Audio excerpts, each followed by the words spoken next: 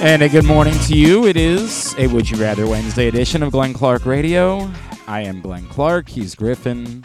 Busy day ahead. Much to do. Do me a favor, please send me the rundown because I need to update the video. Thank you. I promise you, if you're flipping over to YouTube, this is not Simply the Bets.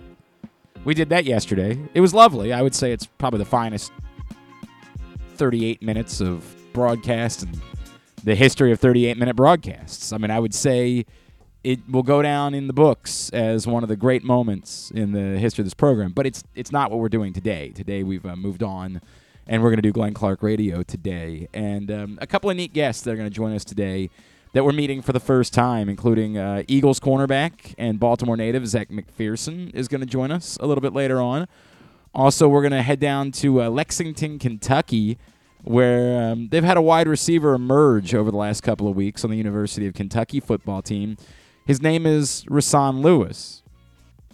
And you might think, Glenn, why would you care about meeting a wide receiver on the University of Kentucky football team? That seems like a stretch. Well, he is one of the sons of a man named Ray Lewis that perhaps you've heard of. And so a very interesting local connection. We'll catch up with Rahsaan Lewis later on in the program. We will, Drew Forrester, for better or for worse, will check in with us. That's the way it works. Nothing I can do about it. It's Wednesday. It's on the board. What do you mean? I'm supposed to get up there and change what it says on the board? It says Drew Forrester on Wednesdays. So I don't have much of a choice. We just have to do it. I feel like it's typically for better. Is it, though? I think so. For who? For who? I think it adds to the program. What do you think it adds to the program exactly? Just a different perspective of things. A different perspective of things. Like you think that this show needed an octogenarian who only watches golf. Like you think, yeah, it's not fair. He's not 80 yet. He's got like 2 or 3 years before he turns 80, I think. Hey, man, it's what it is. Drew will join us a little bit later on. And for those of you that are Drew fans, I'm sure you'll look forward to that. And for me, I'll survive it. I have survived worse things in my life. All right. Also, thank you to all of you who came out last night for the Tyus Bowser show. We had an awesome night. We were at the Hamilton Sports Bar and Grill. We're going to get you segment number 1 of the Tyus Bowser show with our very special guest, Chuck Clark. Not a bad... When you have to scramble, if you weren't with us for Simply the Bets, you missed the fact that we were supposed to have Devin Duvernay join us, and then Devin had a scheduling issue come up. I believe he's going to join us a little bit later on in the year. But you had to scramble. You had to find somebody. Not a bad backup plan that Tyus came up with, where he was able to get Chuck Clark to come out for the show last night. Had a great time chatting with Chuck. Kind of an emotional moment at one point. We talked to Chuck about it won't be in segment number 1, but you can find the entire show in the archives already. And also, we'll be airing the segments throughout the week. Segment number 1 today, 2 tomorrow, and 3 on Friday. And then I'll also throw onto that list that you'll be able to listen to the entire show Friday night on 105.7 The Fan. At one point, we did talk to Chuck Clark about him having demanded a trade in the offseason and the fact that everything worked out and that he hasn't been at all a malcontent. He hasn't it kind of blows my mind. A lot of times you assume that when somebody wants to trade, you almost have to trade them because they're just going to make life miserable for everybody. And Chuck Clark's been anything but that. Like, he has been incredible. And so I was talking about it, and I just sort of asked Tyus about it, and Tyus gave like a stump speech about Chuck Clark. It's one of the most emotional things I've ever heard in my entire life. Very powerful. So you'll be able to hear that this week. We'll get you segment number 1 coming up today. Today's show brought to you by our friends at FanDuel. Mobile sports betting and online sports betting will be starting in Maryland in the next few weeks, and PressBox is your source for the best offers and sign-up incentives. Starting right now, you can get a $100 pre-registration credit from our friends at FanDuel by going to PressBoxOnline.com/offers. The $100 credit is in addition to the new user promo that you'll get when they go live. Just go to PressBoxOnline.com/offers right now to get your $100 FanDuel pre-registration bonus credit. PressBoxOnline.com/offers. Couple of things. One, yes, thank you to everyone who came out last night. John Keller, good morning. Great. Appreciate you checking in. He's down at ATL, going back to Arkansas. What were you doing in Atlanta, John? What were you doing? I think he's on the way here. Oh, he's coming here. Yeah, I think so. Well, how come you didn't tell me that, John? I'd love to get together. Oh, I might be out of town. Never mind. By the way, I think I've talked about it. What a nightmare of a last. So I think I said my wife and I were planning on going to New Orleans for the game. She did not take off of work on Tuesday. I said, "What? Why can't we fly back after the game?" I said, "Baby, the game goes until midnight. There isn't a flight after the game." Well, what about a red eye? I'm like, this is not a New Orleans is not like a metropolis for like the working class, like people. This is not where people go on business. They go there not to fly out at 4 a.m. Specifically, you go to New Orleans because you're not planning on waking up until noon. Not an option. So New Orleans was off the table. So the backup plan was let's go to Madison, Wisconsin, which is a place I've always wanted to go to. Maryland's playing Wisconsin. Talia Tagovailoa is going to be back. We learned that yesterday. So good news there for the Terps. And, I just said it's a place. A lot of people have told me it's worth going and checking out a game. I'm gonna do that, right? Like, I'm looking forward to it. So, make all the plans. Everything's good. And then I realized the game's going to be at noon, which I'm like, oh, that's 11 a.m. Central Time. The flight that I booked to Milwaukee, because Southwest does not fly to Madison, you add in an hour-ish drive, we ain't going to get there in time. Like, that won't work. So I say, okay, let's just fly in on Friday night instead, right? Like, I purposely bought the flights that, like, you can move without penalty. So no problem. We'll just fly in on Friday night. And that'll even be even better because then we can drive late on Friday night to Madison and spend the night there instead of trying to drive in on game day, right? Like that makes more sense that way. I thought that through. Yes. So I said, all right, baby. I think we had plans with the Proctors, but we're not going to be able to. I have to tell them I have to move the date. I haven't told John that yet, but for what it's worth, we might not have to cancel that. We'll just go in on Friday night and no problem. Everything's fine. I've solved it. To which he said, "Oh, we don't have anybody to watch the kids on Friday night." I said, "We were supposed to have the kids on Friday. We were flying out at like 6 a.m. That doesn't work. That doesn't make sense. We're just gonna drop the kids. If we got to fly out at 6 a.m., that means we got to be at the airport at 4:30. We're gonna drop the kids off at somebody's house at 4 a.m. We're leaving our house at 3:30. The hell is going on here?" Well, I didn't know we needed to leave on Friday night. Well, yeah, but I love my wife. I'm going to make that abundantly clear. I love my wife. And certainly I could have over-communicated in these situations. That would have been an option for me. I could have over-communicated what was going on. But we might not have a path to Madison now this weekend either. Now, we're going to do something. Like, worst thing than Saturday morning, I'm going to hop in a car. We're going to drive to Shenandoah or something, right? Like, we're just going to go spend a weekend somewhere. I already took off work on Monday. Like, we're going somewhere. Right. We're going to spend a couple days somewhere, but it might not be at a football game. Tried multiple different ways. So you need someone to take care of the kids Friday night is the... Yeah. Oh, okay. Yeah. Gotcha. I'm not really putting that out there for, like, this isn't like a... Hey, if you'd be interested in watching my kids on Friday night, we don't play that game. That a very limited number of people that we're willing to. The weird part is I don't think she's bothered to call my sister, and that's a little bit like that makes me wonder like what's going on there. Boy, I'm really putting out I don't need to put out this much information. I'm sorry, I'll take it all back. Moral of the story is I have no idea if we're going to be at a football game or not. I would like to go. We got everything's there for us to be able to go. I don't know if it's happening or not.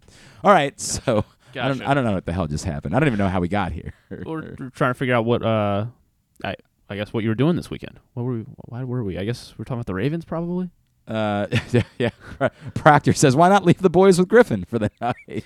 Okay, so Friday night. Well, I'm calling a high school football game Friday night. So if they can hang out. They with could go me. to the game, Yeah, right? they can hang out. Griffin, you're not prepared for this. I respect you. Probably not. And I in a pinch, like if there was a day where I needed the boys to come to work with me, I would absolutely. I did this. I think it was Lil Jordan who I did this with last year.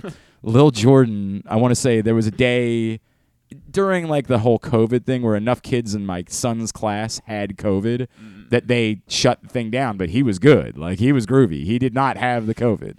So his options were, I don't even remember what the backup, like it was either he could come to work with me or go to work with my wife. And he was like, I want to go to work with Dad. And so, Nice. like, in the old place, yeah, I mean, he gets to go to work with Mom every now. Like, they go there sometimes. During the summer, they'll go there every now and then, like when they don't have a camp or something going on. So, like, this was different for him. He was like, yeah, I want to go. So I realized, like, hey, for a couple hours, I'm unavailable. Lil Jordan, you're in charge. And he did a great job. He did a great job. So that circumstance, I would be happy to have you. Keeping the kids overnight becomes a whole different animal, man. Like, it's a completely different circumstance. And I love you. And I'm not saying you couldn't do it. It's more like I don't think it's a best practice for that to be the case. Okay. That's so fair. That's fair.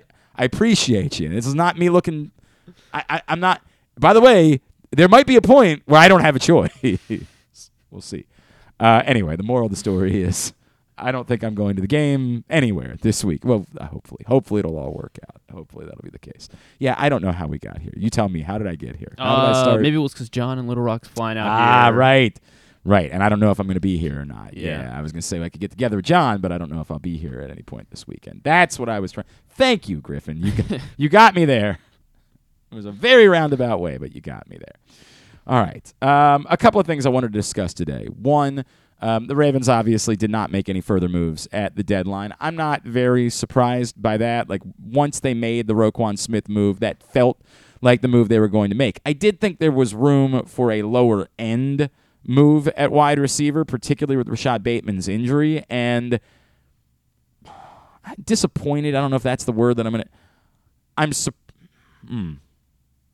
I'm not surprised. I don't know what the word would be. I'm not. To say I'm disappointed would say that I would think. I don't think you're gaining much by trading a late round future pick for somebody's scrub wide receiver or the last guy on somebody's wide receiver depth chart. I don't think that makes much of a difference. So I can't say that I'm disappointed. And am I surprised? I don't know if I'm surprised. I thought that was still in play, and it proved not to be in play.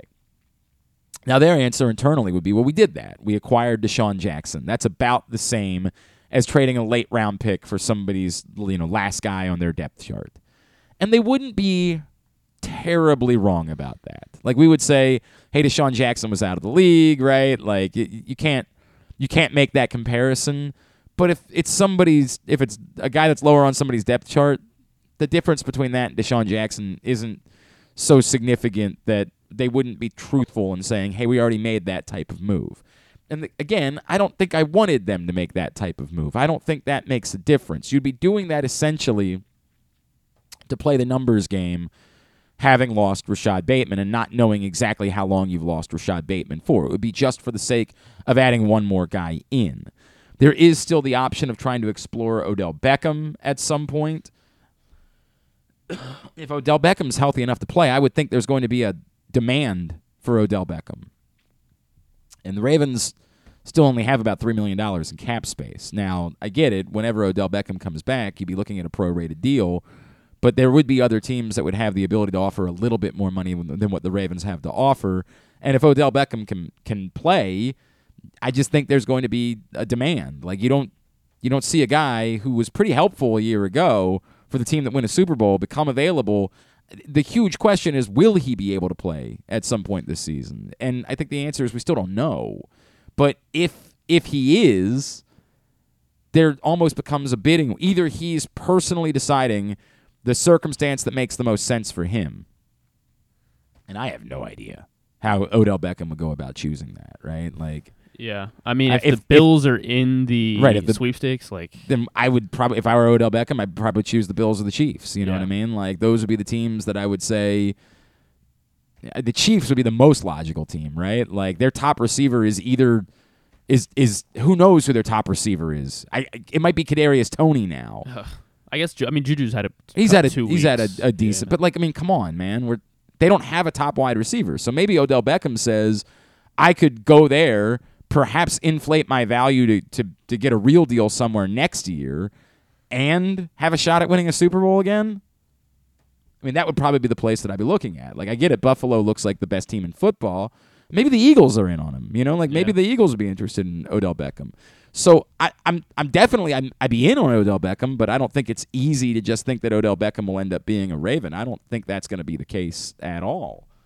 I'm disappointed by the totality of the wide receiver picture.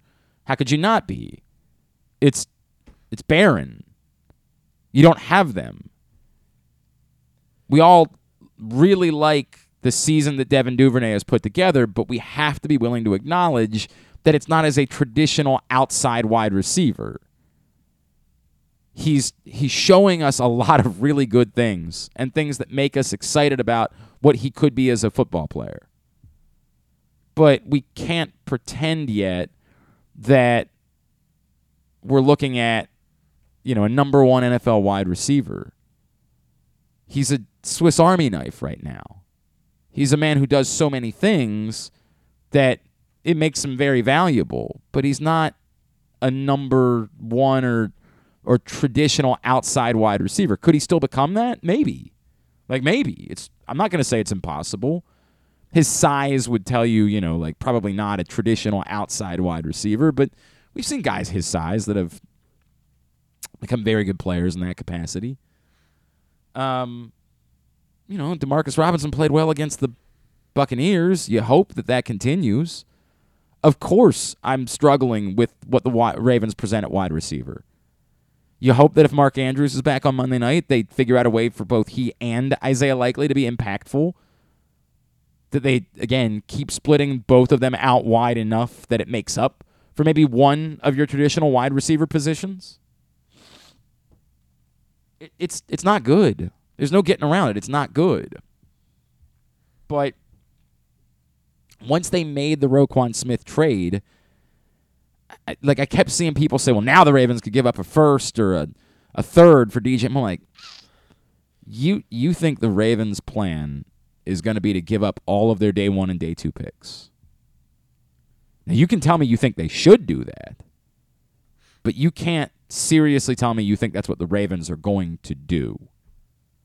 For what it's worth, I was told that the Ravens were exploring other trade possibilities and maybe even creative trade possibilities. Maybe even trade. I'll throw one. Again, that's not something I heard. I want to make this abundantly clear. I threw a trade scenario into Would You Rather Wednesday today that involves a player, for example.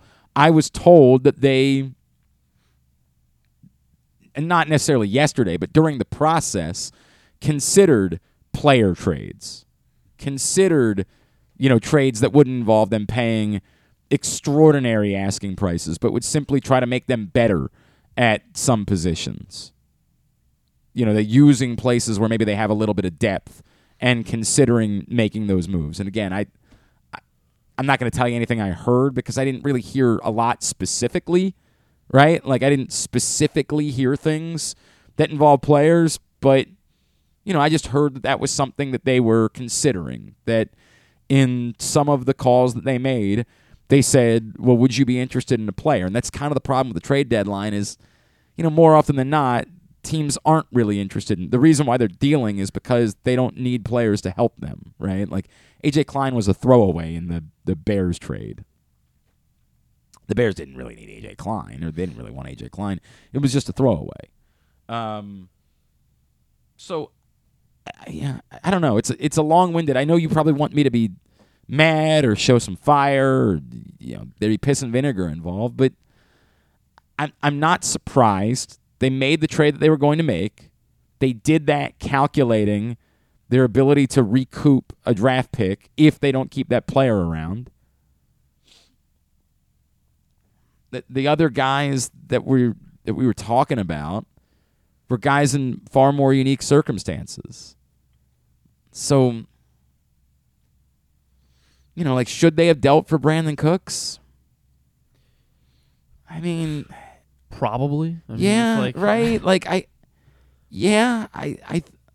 I was interested in Brandon Cooks. But in a bidding war for Brandon Cooks? I mean, the other teams that were in the bidding war ultimately decided it was too much. I don't know. I don't know. It's a tough place for me because I have no problem saying that I condemn what the Ravens have done at wide receiver. I do. And condemn feels like a strong word. I'm not okay with what the Ravens have done at wide receiver. But specifically, was there a move? I don't know that I would have been opposed to the deal that the Chiefs made for Kadarius Toney. To think that addresses your wide receiver need, again, you're using a bit of hubris there. Like, Kadarius Toney is not a proven NFL wide receiver. He's not. Talented guy that clearly a lot of us like coming out of the draft, but I don't know that Kadarius Toney is a high-level NFL wide receiver. The Calvin Ridley thing was really interesting to me, right? Like, that's a game changer, but you don't have him this year. He's not helping. So is it worth paying a significant price for a player that doesn't address your current need when you're trying to win a Super Bowl? I mean, trust me, I looked at that and I'm like, dude, Calvin Ridley was available? There's this sort of fantasy part of me that's like, yo, I definitely would have been in on Calvin Ridley, but again, doesn't help you win a Super Bowl this year. So I don't know. Can I condemn them for that? Not really. Like, if you're going to be trading assets, part of it is trying to win a Super Bowl this year. So I get why the Jaguars were able to make that move. The Jaguars have no opportunity to win a Super Bowl this year. So why not trade assets? It might end up costing them 2 future second-round picks. Like, I think people looked at that price and were like, a second and a fifth? Well, you got to really dive into what the actual price is. It's more reasonably like a second and a third, and if they keep him around, it's a second and a second. So it's a real price. Still probably a price that's worth it. If Calvin Ridley is back next season and looks like Calvin Ridley again, I'd probably pay that price for Calvin Ridley. But, again, doesn't help you now. And you're trying to win a Super Bowl, and it's a tough thing to get rid of assets. I mean, they didn't have a second-round pick this year after they traded for Roquan Smith. Tough thing to trade assets for somebody that can't help you win a Super Bowl right now. I'm in a tough place. I wish I had a stronger sentiment to share with you. It's a complicated conversation. I still like what the Ravens did in acquiring Roquan Smith. I think that was the right thing to do. I think that they made their football team better aggressively, and I appreciate that.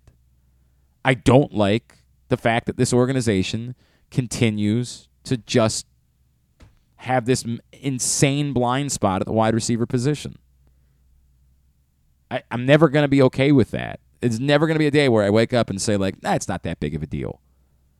Or whatever it is that you try to use to excuse it, right? Like, the number of people are like, well, they used 2 first-round picks in a 5-year span. That's an investment at wide receiver. I guess one of them's gone. Like, what are you talking about?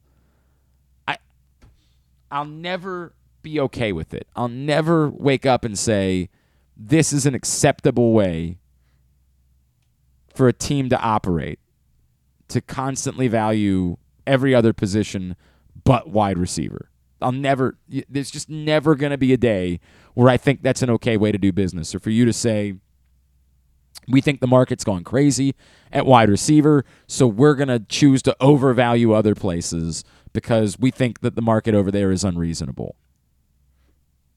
Dude, the teams that win have really good wide receivers. I mean, we played this game. The teams that win Super Bowls have either multiple high-level or flat-out game-changing superstar wide receivers on their team. Cooper Kupp last year, Mike Evans, and Antonio Brown. Chris Godwin. Yeah. Yeah. Tyreek Hill, you heard of him? The teams that win Super Bowls at this point have superstar wide receivers or at least very high-level wide receivers. Now, again, if the Chiefs were to win the Super Bowl this year, that might change. Because we'd look at it and we'd say, high-ish level in Juju Smith-Schuster, high-ish level. Obviously, a superstar at tight end in Kelsey, but the Ravens have a superstar at tight end. The Ravens are trying to buck the trend, and I get it. If they're rededicating themselves to the Greg Roman offense, if they're saying that the Browns game and the second half of the Chiefs game was a reminder of what's to come, we are not freaking out about wide receiver because we know we are diving back in head first into the traditional Greg Roman offense. Gus Edwards is either going to be, back on Monday night or he'll be back after the bye. We believe that a Gus Edwards-led running attack with a really high-level tight end, we can carry this thing to winning a Super Bowl. We don't know. We have no basis and proof of that. I'm not. Oh, boy. I keep coming back because I feel like I'm hedging, right? I'm not okay. I'm not okay with how we got here. It's not acceptable. Period. It's not all right. Does it mean the Ravens needed to dramatically pay an exorbitant price to make up for it? I'm not even saying no, because the answer might ultimately be yes. It might ultimately be that we get to January and we say, you know what, in hindsight, it was worth paying something extreme. If the Panthers said, dude, we're only trading DJ Moore if you're willing to give us a first-round pick and a second-round pick next year, or a first-round pick and another first-round pick, that maybe we get to January, dude, if they had DJ Moore, they might have had a chance. I don't know. It's tough. It's really tough. I'm measuring two different things. I'm measuring in a vacuum the trades that could have been made and trying to make good trades and not pay absurd prices. The Panthers turned down 2 first-round picks for Brian Burns. Now, I get it. Neither one of them was next year. So, I don't know if they would have taken that deal from the Rams if one of those picks had been next year. I can understand why a team would say, dude, we need to be good. We can't just keep waiting around. It might be that none of us are here. We can't take your 2025 first-round pick. That's not an answer for us. I'm struggling. I'm just telling you openly that I'm struggling with it. I know it's my job. I'm supposed to be the guy, but I'm struggling with this because there are so many different layers to it. I can like what the Ravens did. I can tell you that I have a serious problem with what the Ravens have done at wide receiver. It's not okay. And at the same time, I can find myself saying, I don't know if that means they should have been desperate versus, to John, your point, they just say, this is who we are. We're going to run the ball. That's what we're best at. If it works, it works. If it doesn't, we'll see. This might be the reckoning that you guys all want for Greg Roman, right? If I'm Greg Roman, I would think that's unfair. I would still like to give me a wide receiver to work with. But this might be the moment. It might be their way of saying, hey, we're going to find out if this thing can work to win a Super Bowl this year. And if it can't, then, we'll address wide receiver and we'll address maybe the future of the offense after this year. I don't know. It's very frustrating. I'm with you. I'm frustrated about wide receiver. I am. I want you to know that. I am frustrated.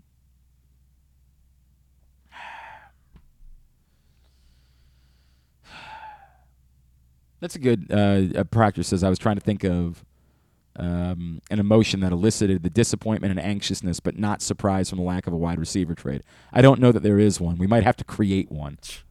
Jaded is close. For example, make Prochet into an emotion to be on brand for the Ravens. I was optimistic about a potential wide receiver trade before the deadline, but after another year of no meaningful ads, I have the same Prochet as always. It's just how we feel. I don't know how to describe it. And I know, again, it's easy to say, well, this is why the Ravens will never. They're in first place, and they have the number 5 scoring offense and number 2 DVOA offense in the NFL. Now, again, They statistically have been much better with Rashad Bateman on the field than they have been with him off the field, but in the second half on Thursday night, they looked really good offensively with him off the field. So, it's easy for me to say, hey, they won't be able to keep that up without Rashad Bateman because the numbers say they've been drastically better with him than without him, but the second half of Thursday night would suggest otherwise. So what loud proclamation do I make? What do I say? This is unacceptable. The Ravens will never win anything what do I say loudly about this? The only loud thing I can keep saying is I'm disappointed. But this has been a stream of consciousness thing. I don't know what's going on here. I should have workshopped some of this before I did the show today. I'm disappointed again about where the wide receiver room is. But that's all I know in Baltimore. It's my life is being disappointed. And someone would say, hey, but the Ravens have won anyway. Yeah, but the last time they had good wide receivers, they won a Super Bowl. It's very frustrating. I try to be a reasonable person. I try to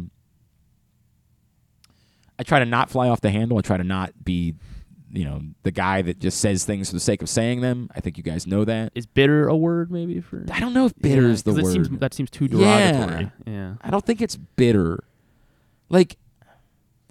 If not having wide receivers was the clear difference in why they stunk, then we could be bitter about it. But they don't. They don't stink. Mm-hmm. They're a first-place team. They're the number 5 scoring offense and number 2 DVOA offense in the NFL. So what do I say? I mean, what possibly do I say? I would rather they have wide receivers. I can say that. I imagine you guys are probably struggling the same way that I am. I'm hearing from a few of you. We have so many Johns. There's so many John. We are just killing it in the John market. John from Little Rock, I'm praying that the ground game and tight end will get the Ravens to the promised land. It sucks that our number 1 wide receiver, Bateman, is out for weeks and at this point isn't really reliable due to constant injuries. I guess in Duvernay we trust. From another John. So many Johns. From another John. John says, Glenn, I want to be angry about it, but to your point, I don't know if it's fair to be angry because it's exactly what we expect. And on top of that, we're dealing with the fact that the Ravens have figured out ways to win despite not having wide receivers. I ultimately believe it will be the difference in whether or not they can beat the best teams in the AFC, though. I can't tell you you're wrong. I can't. I couldn't possibly say that's crazy. It might very well be that the difference in whether or not the Ravens could win a Super Bowl or compete for a Super Bowl this year is their inactivity at wide receiver. Quickly, while I have a minute here, man, if you were at City Poly on Friday night, I'd like to hear from you. If you'd be willing to reach out to me, I want to speak very loudly about what happened at City Poly and the aftermath, but I just want to make sure I'm not missing anything. By the way, I just realized that I shaved and I missed a spot right underneath my nose. I don't know if you can see it, but I was sort of like, yeah, it's not great. It looks like I have another soul patch, like an upper soul patch. Well, I don't know what it looks like, but it feels that way as I grabbed it. Not ideal. Really screwed that up. I shave in the shower, so I'm not looking in the mirror. So these things happen constantly. Like, it's when I think to shave. Like, I'll be in the shower, I'll look up, I'll just grab literally my wife's razor, and I'll just. So that's not ideal. I'm doing it. I'm on camera tonight. That's not great. Anyway, the moral of the story is, my reaction. I think it looks okay. Thanks, buddy. From here, yeah, from there. I don't know what it looks like. My reaction to what I saw on the video that Channel 2 shared is this is absurd. Like, this is such an overreach. I don't have the words to describe it. The video does not show a brawl. The video doesn't show kids fighting at all. The video shows an adult, and I don't know who the adult is, who looks utterly like someone who should not be working with kids, flying out of control and starting a fight. And then a bunch of kids coming together and overwhelmingly trying to play peacekeepers. I talked to a couple people who were at the game. My buddy Booker Corrigan actually called the game. It was the Ravens Rise game of the week. Unfortunately, he admitted to me that they were doing some post-game stuff at that point, and he didn't really see clearly. I talked to a couple other people who were there that said, hey, the game was chippy. And I watched a little bit of the game on YouTube. So the game was chippy. Like, there were some ejections during the game. Like, it's a rivalry game, right? Like, it's one of the biggest rivalries in the entire region. But nobody who said that they saw something that you would consider to be a brawl, I feel like I have to be missing something. To kick these teams out of the playoffs over the video that I saw, that's been going around, that's been shared on social media, is absurd. I mean, it's absurd. But I get it. That's one video. Who knows what there might also be video of, or what someone else might have seen. So I'm trying to be, whatever part of journalist I am still, I'm trying to be reasonable. I'm trying to be fair. If you were there, I would love to have you reach out to me. I'd like to talk to you. I would like to write about it for PressBox, honestly, because I'm flabbergasted. Like, honestly, I'm furious that, from what I've seen, a bunch of kids who appear to be doing nothing wrong are being told now that they can't participate in the playoffs because of the actions of an idiot adult. I can't believe that would be the case. So if I'm missing something, I would like to be informed of that. We're all capable of being wrong. We're all capable of not knowing all the information. And I can telling you, I wasn't at the game. So if I'm missing something in context about what happened at the end of City Poly, I would love for you guys to share that with me, because I don't see it. I see extraordinary overreach. I see an embarrassing decision that's been made and people not doing right by kids that were involved in this game. So please, if you know something, I'm begging you to reach out to me and let me know about it. All right? We come back in. Zach McPherson. Zach McPherson is the son of former NFL player Garrick McPherson. His brother Garrick played at the University of Maryland and also briefly in the NFL. He's from Baltimore. He ended up at Riverdale Baptist. Now he's in his second year with the Eagles, making a pretty big impact, both defensively and on special teams. Really neat local story. We're going to catch up with Zach McPherson next. Today's show is also brought to you by your local Toyota dealer and buyatoyota.com. The Toyota Tacoma comes in a range of models and trim lines, so you can choose the perfect Tacoma to reflect your unique personality and driving habits. Check out buyatoyota.com for deals on new Tacomas from your local Toyota dealer today. Glenn Clark Radio. Have you been to Guilford Hall Brewery? Located in Baltimore's Station North neighborhood, Guilford Hall Brewery breaks the craft brew mold with their great handcrafted microbrews and amazing Bavarian-style food selections. Join Guilford Hall 7 days a week for Orioles, Ravens, and all of your favorite college games. Make plans now to watch the big games, play trivia, or bring your dog for Yappy Hour. They even have free valet service on Friday and Saturday nights. Go to guilfordhall.com for a complete schedule of events, beer listings, and food and drink specials. We'll see you at Guilford Hall Brewery. That first sip. That first bite. Start your day off right with a delicious breakfast at Royal Farms. Choose from a fantastic selection of fresh Royal Farms breakfast sandwiches and top it off with a rich hot cup of the freshest coffee in the world. At Royal Farms, breakfast is available day and night. It's the freshest breakfast in the world. Real fresh, real fast. Royal Farms. What's up, everyone? This is Tyus Bowser, and I'm excited to tell you that I'm back for Season 2 of the Tyus Bowser Show in partnership with PressBox and Great H Memorabilia. Join us on Tuesday nights throughout the season as I'll be heading all over town with my special guests. And of course, our co-hosts, Glenn and Rita. Or is it Rita and Glenn? What is it? I look forward to meeting you guys and talking a little bit about football and a lot about life. And if you happen to miss the show, you can now catch a replay Friday nights on 105.7 The Fan. Get all of your details for the Tyus Bowser Show right now at PressBoxOnline.com/Bowser. The next Tyus Bowser Show is Tuesday, November 15th at Mother's North Grill in Timonium. It's brought to you by Maryland Vascular Specialists and the all-new Ginsu Kamado Grill.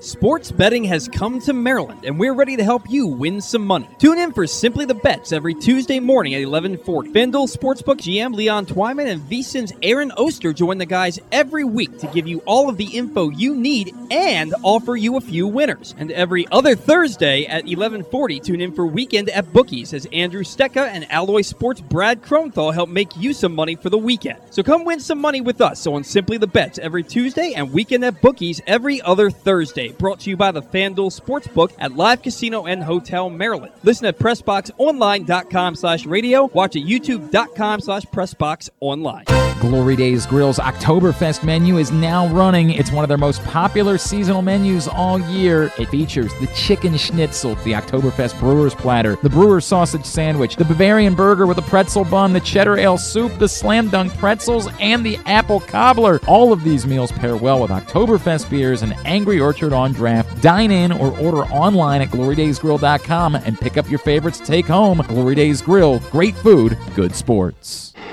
Check out Jeremy Kahn's daily picks at PressBoxOnline.com as he tries to find you daily winners. And speaking of winners, here's a man who once won a media curling contest. And I don't think anything else. He's Glenn Clark. Use the code TAILGATE at GinsuGrills.com and you'll save $100 when you order your all-new Ginsu Kamado Grill. It is the perfect ceramic home grill or tailgate for smoking, grilling, baking, searing, all kinds of food. Again, GinsuGrills.com. Use that code TAILGATE. Realize the Ravens aren't back home for a little while, but when they are, every time the the Ravens play a home game, you can stop by the Game Day Firehouse and sample the cooking from the Ginsu Kamado Grill and register to win your own Ginsu Kamado Grill as well as $500 worth of grilling meats. Tailgate is the code. $100 off at ginsugrills.com. Apparently, I went out of order, and I have to apologize to Griffin. This is on me, not on him. I blame him for plenty of things. This is not one of them. But we're going to chat with Zach McPherson, and then we'll get you segment number 1 of the Tyus Bowser Show coming up in a little bit. Had to do this a little bit earlier on because of his schedule, getting ready for a Thursday night game this week. But from the Philadelphia Eagles, Baltimore native Zach McPherson on GCR. Really excited to catch up with our next guest, as it's an awesome local story. This Baltimore native has been just thriving. In fact, had a huge play in coverage on Sunday in their win over the Steelers. He is Zach McPherson, and he is with us here on GCR. Zach, it's Glenn in Baltimore. It's great to chat with you, man. Thank you so much for taking a couple of minutes for us. No, thanks for having me. Absolutely, dude. Hey, how many people in your life sent you texts like, hey, thanks for taking care of business against the Steelers on Sunday? I imagine there's a few people you know who are all in on hating on the Steelers and were particularly happy to see your performance on Sunday. Oh, most definitely. A lot of my buddies back at home that are Ravens fans are most definitely excited that we took care of business on this past Sunday. It was that was one that we all enjoyed. We all got to sit back with the Ravens being off. We were watching that game. It was cool to see, man. And obviously, you made a huge play down there. Growing up, did you always know like football was the direction for you? I know a lot of like it's a family full of athletes that you're in. Mm-hmm. Give me your background to when you knew football was going to be the path for you. Quite honestly, growing up, I like I said, my brothers. I'm the youngest of us all, so besides my sister, I'm the youngest boy. So I've seen them growing up, and including my parents, just being successful in what they did. Whether it was football or, baseball. So me, I was always like somewhat the oddball in terms of like my development growing up. I was obviously an athlete, but it's just my development took a little bit longer than the rest of my brothers in terms of like, my physical attributes. I was skinny, light, not the fastest guy. And, going through middle school and a little bit of elementary school, I played a little bit of football, and then I just stopped playing just out of nowhere. I was playing baseball. I started picking up baseball, and I was playing that all through my years, all the way through high school.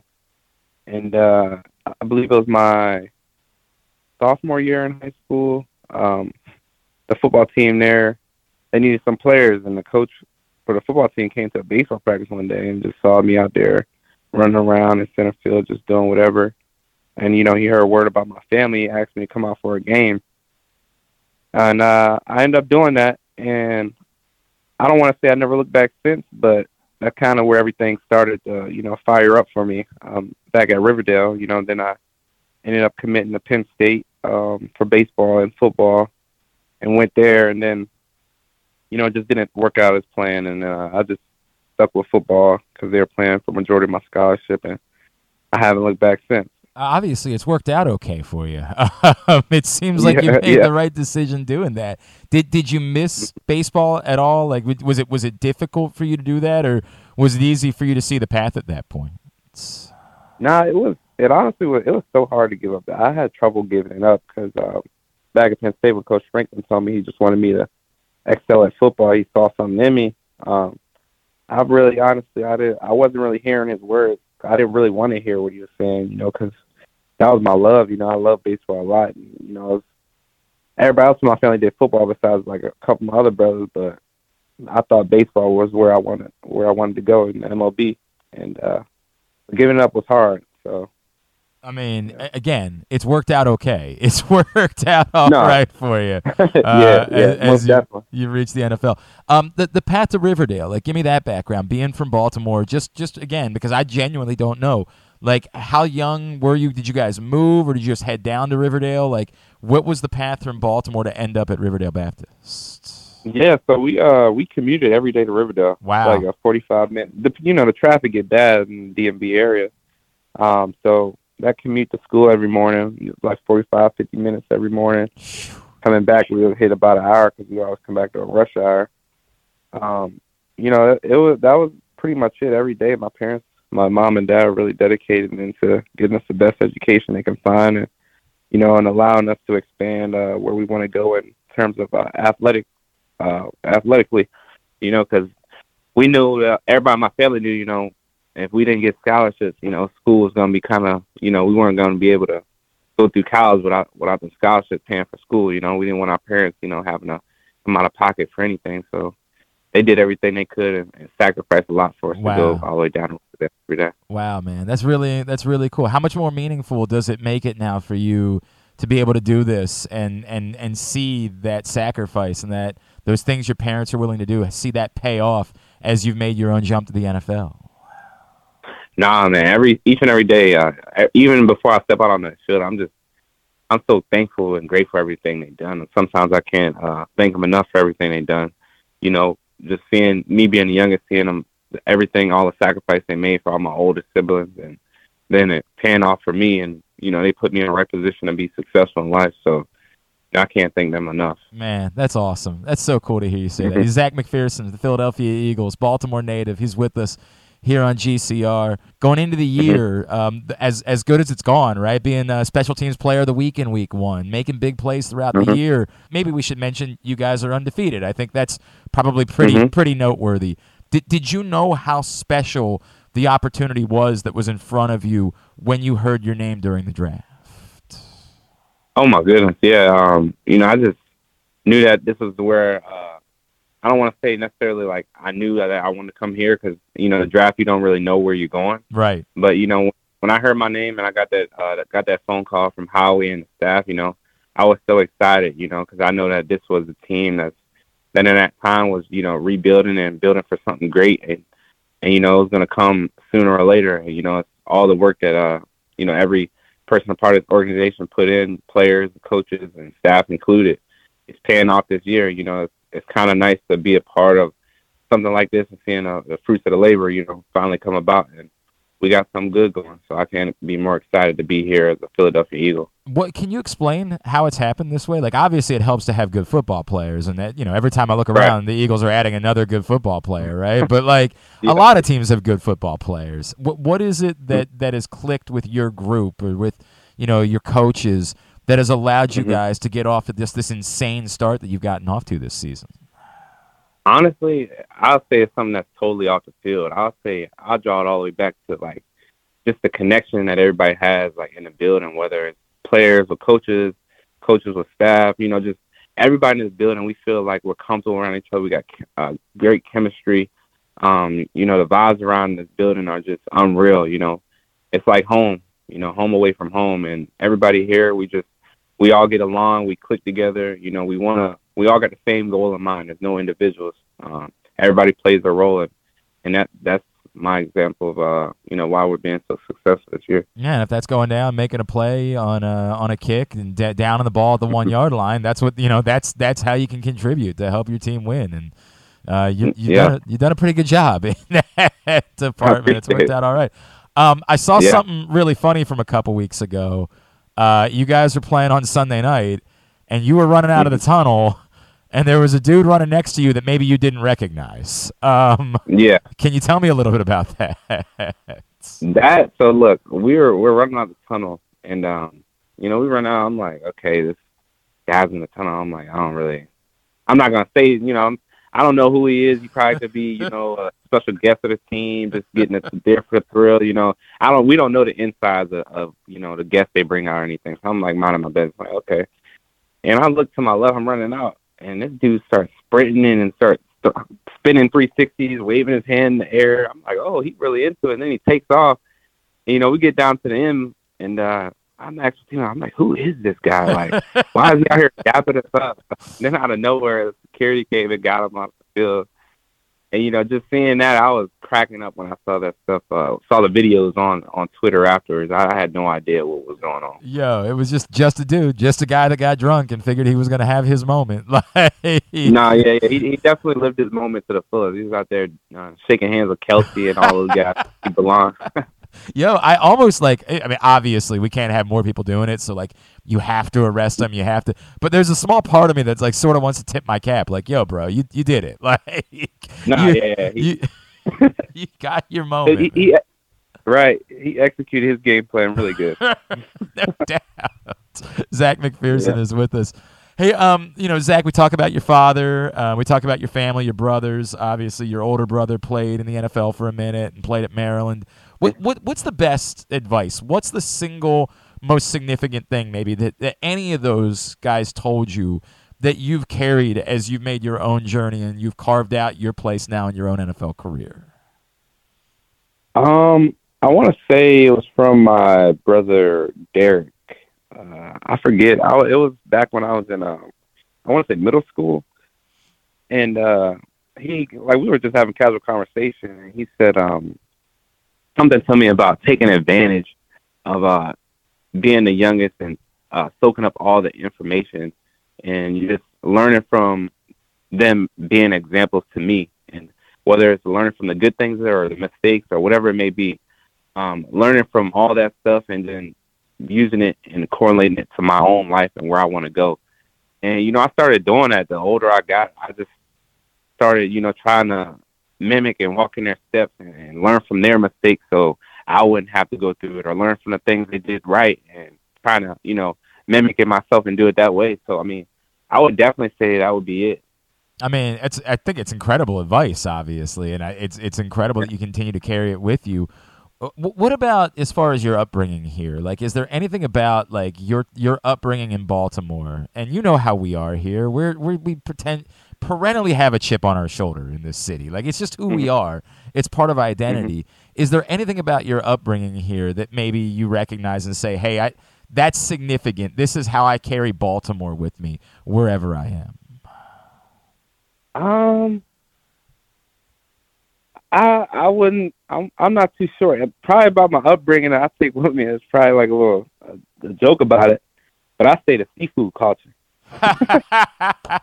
Hey man, I take that everywhere. it's not bad to not have to be far from home. Like if you would end up with like the Cardinals, you'd be screwed. There would be nothing. I moved to Arizona Right. at one point.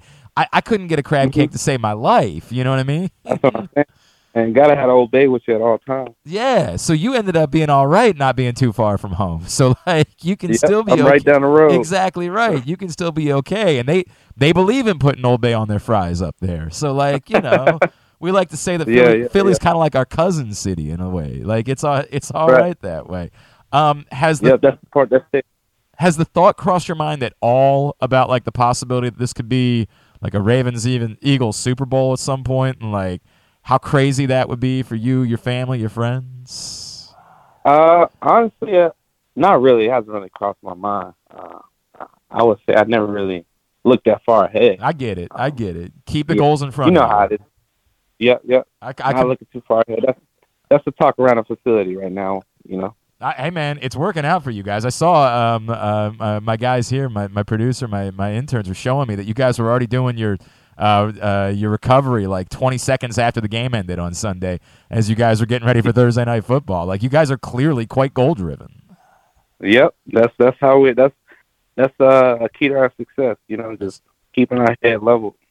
Give me one before we let you go, Zach. Give me one guy that you have gone up against, or whatever it is so far, that like you almost kind of had to pinch yourself for a second. Like, holy crap, I'm really on a football field right now with blank name. Like, have you had one of those moments yet during this season? Not this season, but last season when I was going up against like Amari Cooper. I grew up watching him. Yeah. I was like, oh wow. Like I'm really, what I'm saying? Like that's what my rookie year when I was going up against him, I was like, wow, like I'm really here, Dude, that's a pretty real moment, man. like I'm here. This is happening for me as I'm going up against him. That's cool, man. That's really awesome. Zach McPherson, social media, Twitter, Instagram. Where can everybody be giving you a follow? Yeah, follow me on Twitter, Z McPherson, and on Instagram. My Instagram handle is ZMac8. ZMac8, give him a follow on there. Hey, man, as long as it's not, like, again, as we mentioned, the Ravens in the Super Bowl, we're going to be pulling for you. It's awesome to see all of the success you've already had shortly into your career, dude, just, and obviously in year 2. Really appreciate taking the time for us. Best of luck as you guys head down to Houston on Thursday night. Thank you for doing this for us, man. No, man, I appreciate it. I appreciate you having me on the show.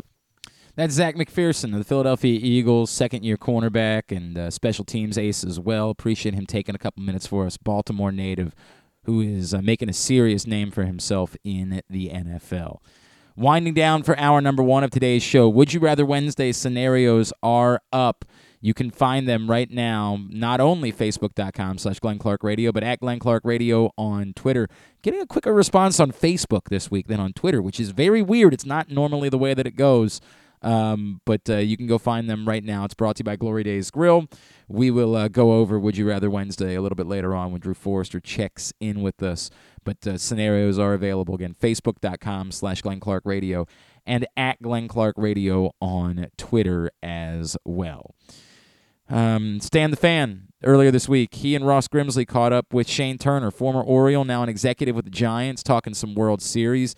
We didn't get to talk about, Lance McCullers apparently was legitimately tipping his pitches last night, which isn't going to make much of a difference if, you don't score any runs. Like, you're not going to win that game anyway, but it doesn't seem ideal that you're tipping your pitches in the World Series. I know there's a lot of controversy about Dusty Baker continuing to let him get his brains beat in. I brought this up with Justin Verlander in Game 1, and, at this point now down 2-1, there's a real conversation to be had about whether maybe Game 1 could prove to be quite costly for the Astros in this series. Definitely could prove to be very costly for those of us who bet the Astros to cover the series line. Definitely could be very costly. You're going to need 3 in a row. Yes, Yeah. That's what I'm going to need at this point, or else I join you once again being stupid. Look, man, that to me is more egregious. There is something to be said for last night. You didn't know the dude was tipping his pitches. I guess this is a hindsight versus in the moment thing. In the moment, do you say, hey, we've got enough pitching. We don't have to just leave a guy out there to get his brains beat in to get us through some innings. We've got enough pitching to get through the World Series. Or is it easier to say, hey, in hindsight, they didn't score any runs anyway.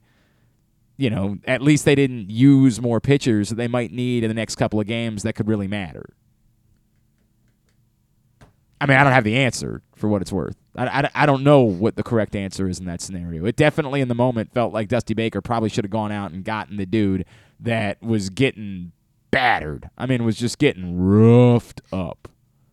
But, you know, ultimately I don't know what the answer is. I was going to use it as one of my tidbits, but he became the first pitcher in Major League Baseball history to give up 5 homers in one postseason game.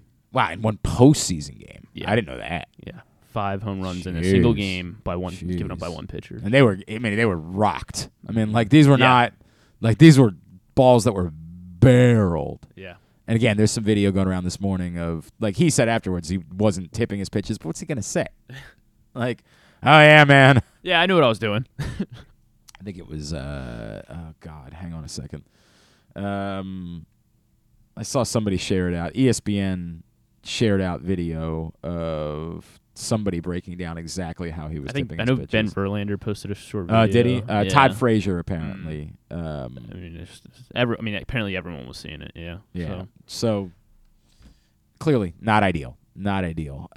Game 4 will be tonight in Philadelphia as the Astros, you know, like they got to win one of these 3. They got to get the series back to Houston, right? Like again, for me, it would be quite disappointing if they don't win in 6 because I bet on it. But that's not really all that important to them. They have to win through earthquakes, and right, because the Philly fans are so loud that they're it's like the Marshawn Lynch thing from a few years ago. They just have to figure out a way to win a game in Philadelphia. Like they got to win one, and it's okay if it's Game 5, right? The Padres nearly won Game 5 in Philadelphia and got that series back to San Diego. Inherently, it's why 2-3-2 is unfair, right? Like I've never liked 2. It should be 2-2, 1-1-1, right? Like. I don't like the idea of a team that didn't earn home field advantage, only needing to win one game, and then having a chance to win to just stockpile momentum and win the series. Unfair is the wrong way of saying it, right? Like it's not unfair. I've always kind of felt like in a 2-3-2, there's a slight advantage to being the 3 versus being the 2. 2-2, 1-1-1. Imminently a far more fair way of determining a series. You don't allow anyone to get the momentum of playing 3 straight games at home.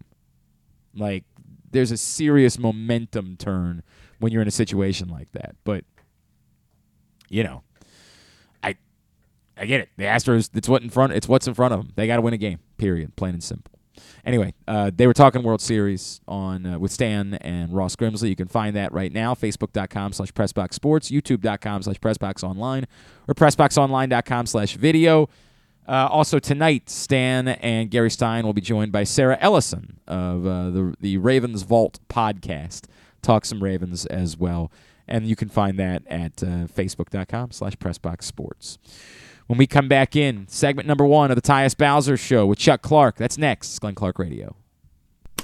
Come experience Maryland's #1 sportsbook this NFL season at the FanDuel Sportsbook at Live Casino and Hotel, the ultimate place for any sports enthusiast. Take advantage of our 24/7 kiosks, massive video screens, and watch all the action from the best seat in the house. With more money paid out than anyone around, make every moment more at the new FanDuel Sportsbook at Live Casino and Hotel in Hanover, Maryland. Please play responsibly. Gambling problem? Please call 1-800-GAMBLER or visit mdgamblinghelp.org. The Baltimore County Police Department is hiring. Entry-level officers start at close to $59,000 a year with a $10,000 bonus. Some restrictions apply. Plus a great retirement plan, medical, dental, and vision insurance, advancement to specialized units, tuition reimbursement, 15 sick days earned per calendar year, and even further incentives for military members and veterans. If you have a passion for service and want a career for life, visit joinbaltimorecountypd.com or call 410-887-5542. 2. You must be a United States citizen, possess a valid driver's license, and have a high school diploma or GED equivalent. The Baltimore County Police Department is an equal opportunity employer. Make the most out of every day in your Toyota RAV4. Available in hybrid or gas-only models. A RAV4 can get you where you want to go in style. Check out buyatoyota.com for deals on new RAV4s from your local Toyota dealer today. The latest edition of Press Box is available now. On the cover, New Maryland basketball coach Kevin Willard sits down with Stan Charles and Glenn Clark to discuss the situation he inherited in College Park and how he plans to get the program turned around. Also, inside, we introduce you to men's and women's college basketball players from all of the teams in the area. And Bo Smoka profiles Ravens receiver Devin Duvernay. Press Box is available for free at over 500 area locations, including 60 Royal Farm stores, and you can always find the entire edition as well as the best daily coverage of the Orioles, Ravens, and Terps at PressBoxOnline.com.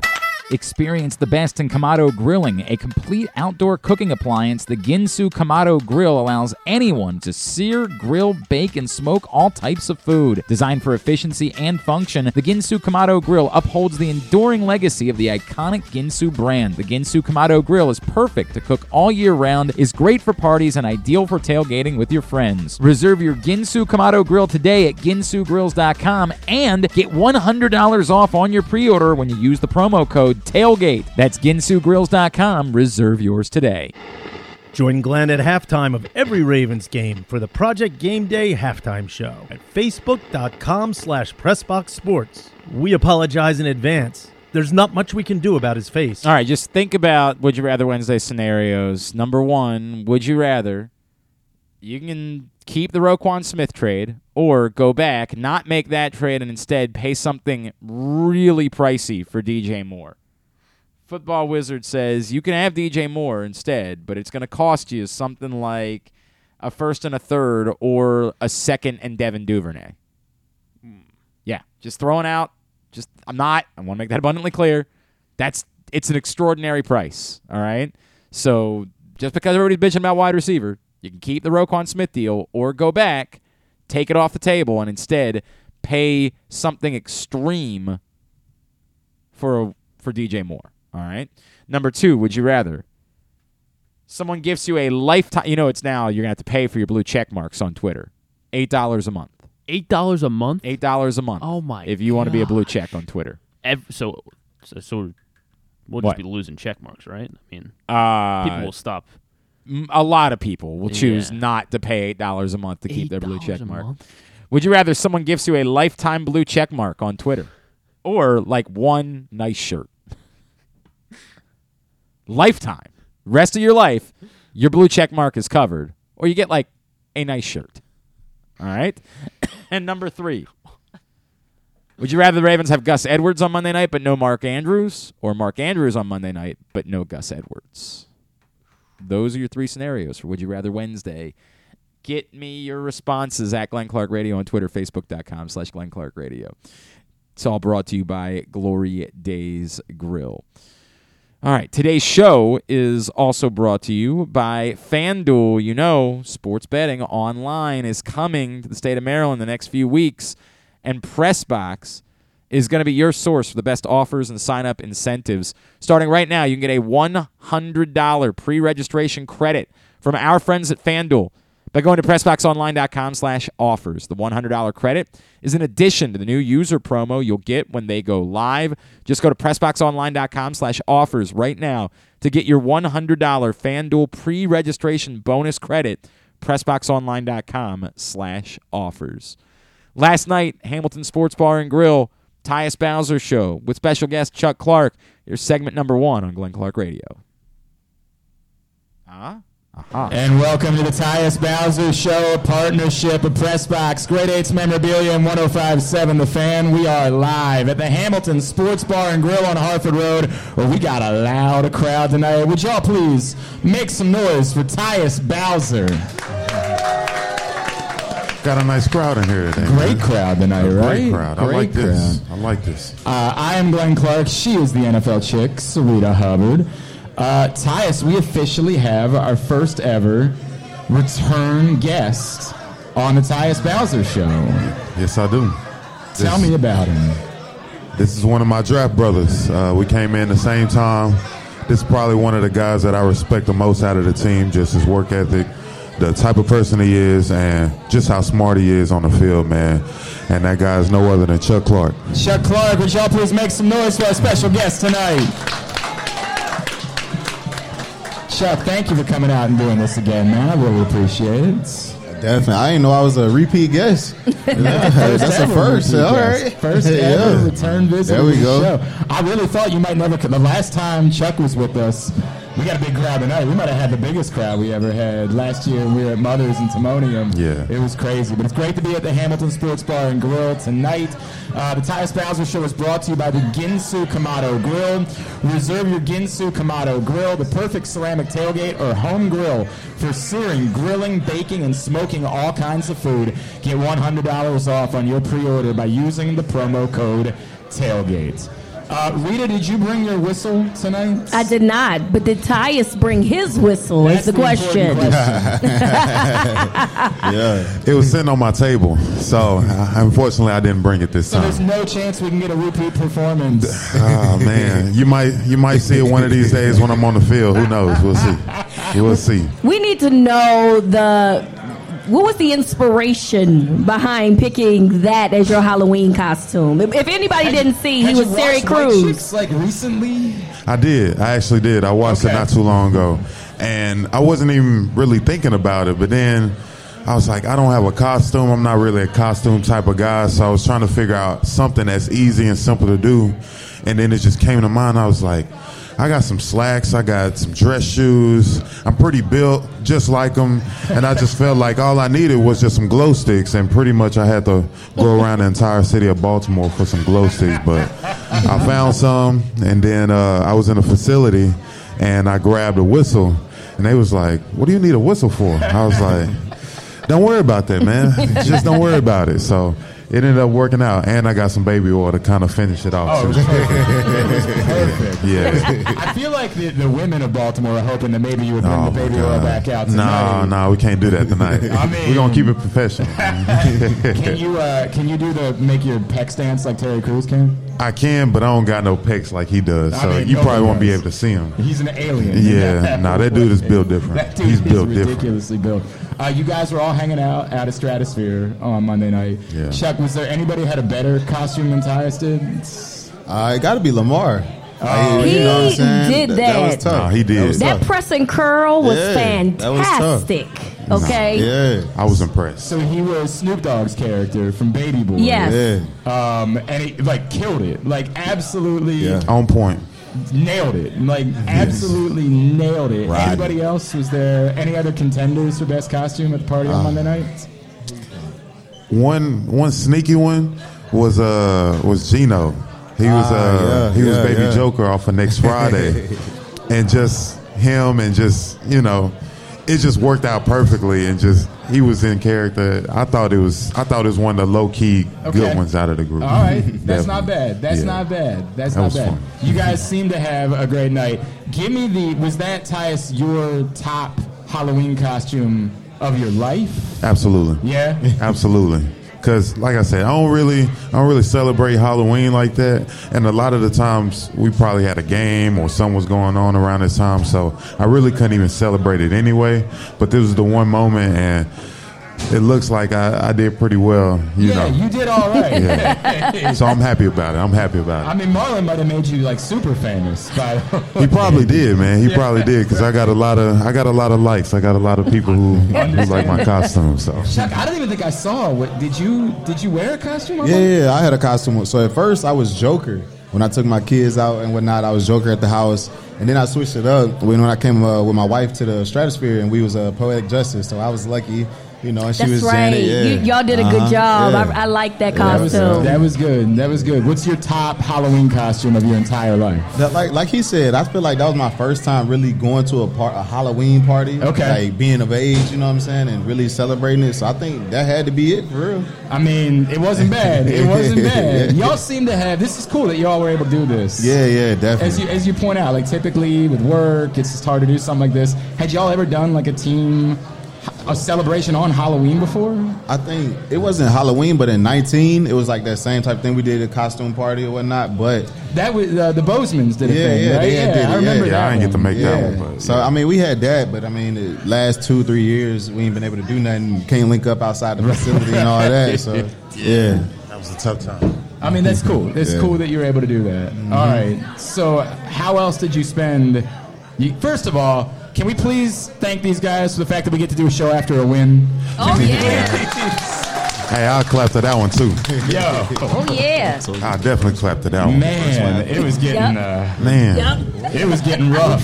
I couldn't do another one. I couldn't do another show after loss, man. Those were tough, dude. We begged for this too. Remember the last show? We were like, please, can we do this show like after a win this time? So we had finally broke the curse. That's the real reason why we had to postpone the last one. Is we just couldn't do it again. Yeah, man. It was a rough. What a night that was, obviously, down in Tampa. Can you guys take us through, like, what was said at halftime? First half wasn't great. What was the locker room like, Chuck, at halftime? What do y'all say to each other? Because, I mean, everything was perfect, obviously, in that second half of football. I think it was just know that like where we had been already early in the season and just like staying locked in and knowing that we had to finish. And I mean, we done said that a bunch of other games this year and didn't do it, but it's one thing to talk about it and it's one thing to actually do it. So that was the main thing. Just like we got to lock in, know what we got to do. Go stack these 2 wins that we did and go into a little bit of off time and then go stack another one. I mean, from your lips to God's ears, honestly, right? It worked out okay that way. Tyus, we had talked a lot about, like, you know, when you've been through it a couple times where it doesn't go your way and how you avoid having that seep in. Did you guys have to, like, have conversations on Thursday? Like, hey, we having this again? Like, did that have to be said, or is it just everybody knows? I feel like everybody knows. I mean, you go, what were we, like week 8? And we've had a few games where, you know, second half we wasn't able to pull out the win like we were supposed to. So people already had it in mind, but it wasn't something that was just harped on us or people were just overthinking. It was just, you know, living in the moment. We was moving off of momentum coming out of the half, so we just tried to stay on it, stayed on top, and everybody did their jobs. I tried to do my job on the sideline to continue to keep the energy up, keep everybody locked in and focused, and you know those guys went out there and did it, and we came out with a win. So I'm happy with how we finished the game, especially, you know, against a guy like Tom Brady and, you know, what he's been able to do over the years. So to be able to do that as a collective group, both offense, defense, and special teams too, it was a great thing. Going back to Tom Brady, obviously this is, you know, the year that he unretired, right? So obviously you didn't play, Tyus, but Chuck, like, what does it mean to, like, I feel like Tom Brady is 45 years old, but he still plays at a high level. Right. And so do you still consider that to be like a big deal? Like, I mean, we shut down Tom Brady, you know, on Thursday night with a short week on top of that. No, I definitely do think it's a big deal for sure, just because of who it is, you know. I mean, if he still want to play, then that means he's still competing, you know. So, I mean, he got to prove that every time he step on the field, and every time he out there, he could change the game, you know. So we knew that, hey, if he started going fast, he could start turning up on us, and, you know, so he was like, all right. But, yeah, it's a big deal. You go out there and shut down Tom Brady. Like I said, if he come out there, that means he competing. He's just like everybody else. Yo, I mean, I was feeling that all week. Like, this dude's still Tom Brady. Like, this is still Tom Brady. I mean, it's still a team that's struggling, though. So, you know what I mean? It's like, but at the end of the day, do you still say, I don't care about their record? At the end of the day, it's still Tom Brady. You know what I mean? And Mike Evans. You know? Him too, by the way. Yeah. Everybody over there getting paid, too, you know what I'm saying? It ain't like, I mean, they record might say they losing, but, I mean, they got guys they paying big money, so it's no doubt. They good over there, too. Sure. It is the Tyus Bowser Show. We are live at the Hamilton Sports Bar and Grill, Press Box in 105.7 The Fan. Chuck Clark is with us. How about, you know, Rita went all the way down to Tampa for the game. And I know there were a few other Ravens fans that made the trip. Yeah. John was talking about it afterwards.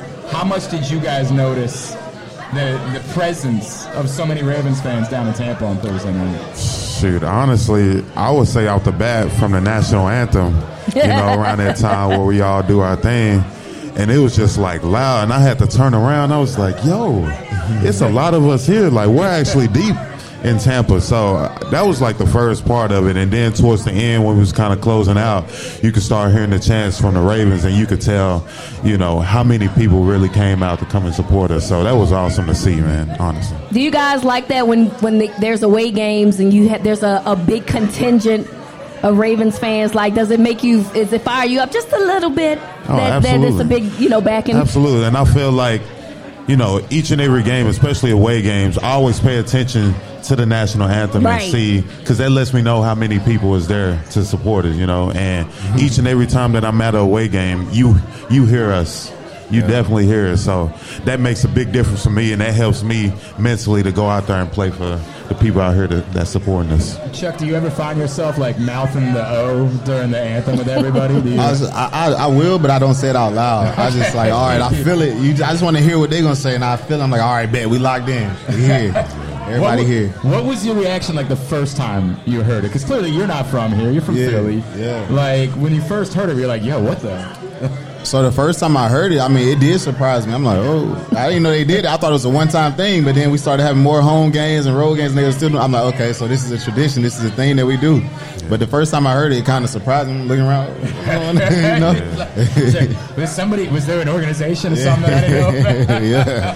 What are these people doing? That is. And what's crazy is too, like the few games that I've been to that didn't have us involved in it, you'll hear it in stadiums as well. Like I've been to Philly games. I've been to the Washington game a couple weeks ago, and I heard O's, and I'm like, wow. Like regardless of what stadium we at or where I'm at, you're gonna hear that. So that just lets you know there. Like, that's cool. That's really cool, man. It's dope. Can we please welcome Mr. Tyus Bowser back to the 53-man roster of the Baltimore Ravens officially? Yeah.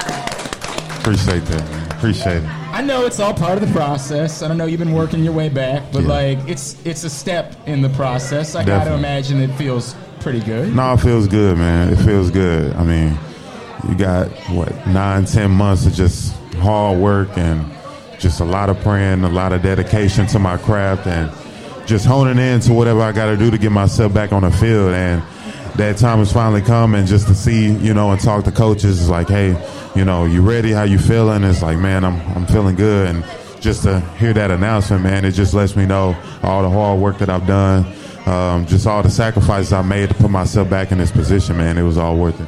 If you thought Rita was loud in Tampa last week, on Monday night, she's going down to New Orleans, too. Yeah. I'm done after this, though. I feel like you have to go to New Orleans. I don't know why. That's the trip everybody has to go to. Now, Tampa, it was a bucket list for me because I have never been to that stadium before, right? Yeah. But I've been to New Orleans. But it's, and it's going to be so many Ravens fans down there. Yeah. I can't miss the opportunity to, be with my people. And you know it's what Monday I'm saying? night, too, so you already know it's going to be packed. Absolutely. So it'll be a good time. And so we will be there saying "Oh" for Tyus in his return on the active roster. That's a bet. That's a bet. Man, I don't want to talk about it. I was supposed to go. All right. Don't talk about it, friend. The other guy, just for a second, if I could, and I want to ask both of you about him, because we know what we're getting with you. You've been doing this for a minute. But David Ojabo got activated today as well, and we've never seen him play at the NFL level. Yeah. What should we be expecting, and what have you learned about David as you've been working your way back alongside him? I just feel like through these past few months of just being around him, I could just tell the type of guy he is. Very humble, very hardworking. He's very locked into who he wants to be, and just learning from us vets, learning from, Justin Houston and a lot of other guys, just to try to grasp all this information, all this energy, everything that goes into this organization and what it means to be a Raven football player. And he has embraced that, and I just feel like he's at that place now where he's ready to go out there and prove himself, especially after, what happened with him. He has a big chip on his shoulder to come out here and show the world who he is. It's cool, man. Chuck, for you, knowing you're about to have Tybo, Ojabo, other guys that aren't named Bo, but you've seen Justin Houston. Holy hell, man! He wrecking stuff. Man, he's been a man possessed. He wrecking it right now. How exciting is it to think about how incredibly deep this group is about to be in front of you? Nah, it's exciting, especially for a DB, because you're like, all right, they get into the quarterback, he going to have to get rid of it quick, you know. But then, I mean, even if not, we make them hold the ball, they got a sack. We off the field, a forced fumble or something. So it's going to be really exciting when we get everybody out there going, and it's going to happen at the right time in the season for us. We get starting to get later in the season, and we get new bodies out there.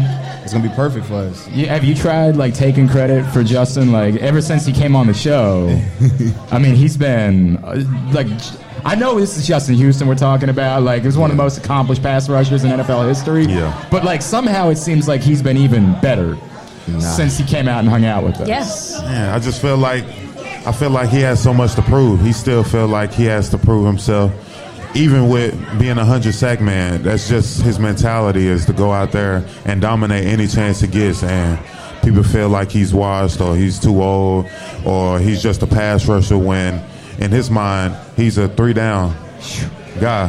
He's going to handle the run, he's going to handle the pass, and he's going to do whatever he can to help his team win. And that's what I respect the most about him, because you get around different types of guys and, you know, they all have specific roles or specific goals in mind, whether that's just, you know, get into the pass or just want to be a dropper or a 3rd-down guy. But you got a guy who wants to be on the field during the run game, during the pass game, and get into the quarterback. And that's where I feel like is the true football player, the true outside linebacker, to be able to do both. So when Justin, obviously he was a part of a record, and were you guys That's aware that he made Tom Brady the most sacked quarterback? Yeah. Were you guys aware during the game? Nah. You didn't know until after? Yeah. I knew it before, because I seen it on Instagram where he said the Ravens could make him the most sacked with like 2 sacks, and then he ended up getting it back to back. So I was like, wow, he ended up doing it himself. He really wanted that, right? He really wanted to be the guy. He wanted it. Chuck, you didn't know. That's a D-line, you know what I'm saying, Yeah. D-end stat to know. You know, if it would have been a pick or something, we probably would have knew that, you know. But but it could have been your shot at history. Somebody should have let you know, man. See, they ain't even tell Or us. Chuck, you could have been called for the blitz. It could have been you. Yeah, right? You could have freelanced I only a little got bit. one that night, so it must have been something in the mix, you know. They was like, we're going to get to the D-ends. Oh, man. Hey, Maryland Vascular Specialist brings us the Tyus Bowser Show. Their team of surgeons is Maryland's leaders in ethical arterial procedures. When we come back in, speaking of Justin Houston, there's a new Georgia guy who is coming to the Baltimore Ravens. We're going to talk to you about some reinforcements that have been added that can make you guys even better. That's on the way. We are live at the Hamilton Sports Bar and Grill. It is the Tyus Bowser We will not Show. be, obviously, we'll get to segment number 2 tomorrow of the Tyus Bowser Show. We will get you that. And again, the entire show is available in the archives at glennclarkradio.com right now, and you can hear it Friday night on 105.7 The Fan. But we will bring you segment number 2 of the Tyus Bowser Show with Chuck Clark tomorrow. If you're saying to yourself, man, that seems like a lot of fun, I can't believe I missed that. And once again, Tyus stuck around for hours. I mean, like, he was there damn near till 9 o'clock. There was such a crowd at the Hamilton Sports Bar and Grill. So many great people who came and said hello. I was blown away. A bunch of you were asking for pictures with Rita and I, and that was a little overwhelming. Like, Rita, I get. Again, she's a star. Me, I'm like, this is stupid. What are you doing? It was very kind. We were blown away by the crowd last night. But if you're saying to yourself, boy, that sounds like a lot of fun, I should really be at one of these. Yeah, you should. Tuesday, November 15th, we'll be at Mother's North Grill in Timonium. We had a great crowd there last year. That's where Chuck was last year, in fact, when we did the Tyus Bowser Show. Looking forward to being back. I would encourage you to get there early. Like, that is a hotbed at Mother's North Grill in Timonium. So please get there early. I think John and Little Rock might come out, which is awesome. I'd love to see John. That'd be great. Looking forward to that. Again, you can find out more at PressBoxOnline.com/Bowser. The Tyus Bowser Show is a partnership of PressBox and Great 8's Memorabilia, brought to you by the all-new Ginsu Kamado Grill and Maryland Vascular Specialist. Drew Forrester, Would You Rather Wednesday. That's next. Glenn Clark Radio. Experience the best in Kamado Grilling, a complete outdoor cooking appliance. The Ginsu Kamado Grill allows anyone to sear, grill, bake, and smoke all types of food. Designed for efficiency and function, the Ginsu Kamado Grill upholds the enduring legacy of the iconic Ginsu brand. The Ginsu Kamado Grill is perfect to cook all year round, is great for parties, and ideal for tailgating with your friends. Reserve your Ginsu Kamado Grill today at ginsugrills.com and get $100 off on your pre-order when you use the promo code TAILGATE. That's ginsugrills.com. Reserve yours today.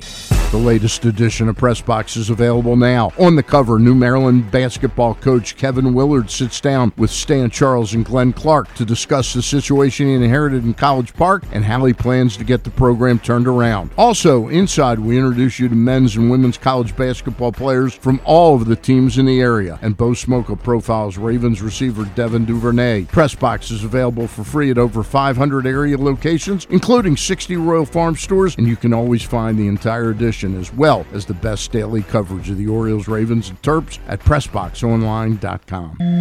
Another Orioles season is in the books, and the Bat-Around was there every step of the way as the Birds posted their first winning season in 6 years. And after promoting 2 #1 overall prospects in Adley Rutschman and Gunnar Henderson, Mike Elias has said it's liftoff from here. Hi, I'm Paul Valley, and along with my co-host Zach Goodman, we'll be here every Saturday from 10 a.m. to noon all off season, discussing every signing, trade, and waiver claim as we navigate the cold winter months that lead to spring training. You can watch us at youtube.com/PressBoxOnline and Facebook.com/PressBoxSports, or listen live at PressBoxOnline.com/radio. And if you miss a show, you can find us anywhere you get your podcasts. So tune into the Bat-Around with Paul Valley and Zach Goodman every Saturday from 10 a.m. to noon right here at PressBox Sports.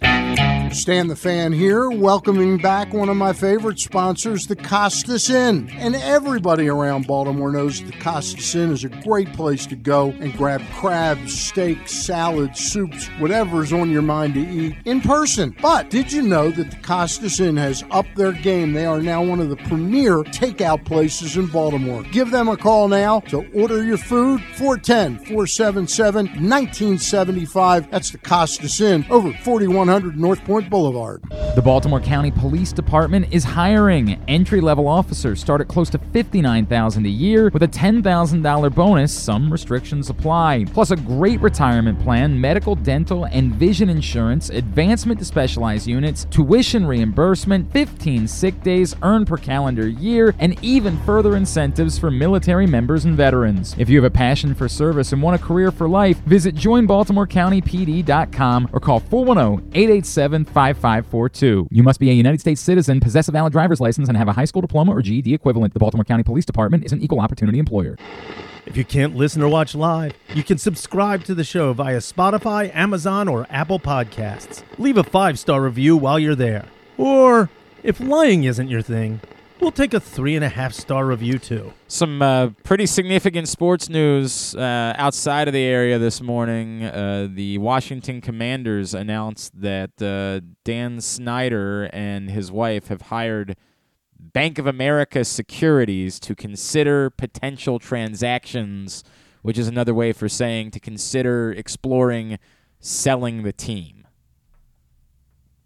And I've talked about this a lot over the years. Look, I don't have any love for that franchise or for the fan base or anything like that, but and there have been times where I've said, hey, as long as Dan Snyder's the owner, that's good news because it's one less team that the Ravens have to worry about competing with during the course of a year. You're trying to win a race of 31 teams instead of 32. But ultimately, Dan Snyder has no business being involved in the NFL. And ultimately, whatever it took to push to this moment, whether it was the owners making it very clear to him, we're going to vote you out, sell the team, save whatever face you can save, whatever it took to get to this point, this is necessary.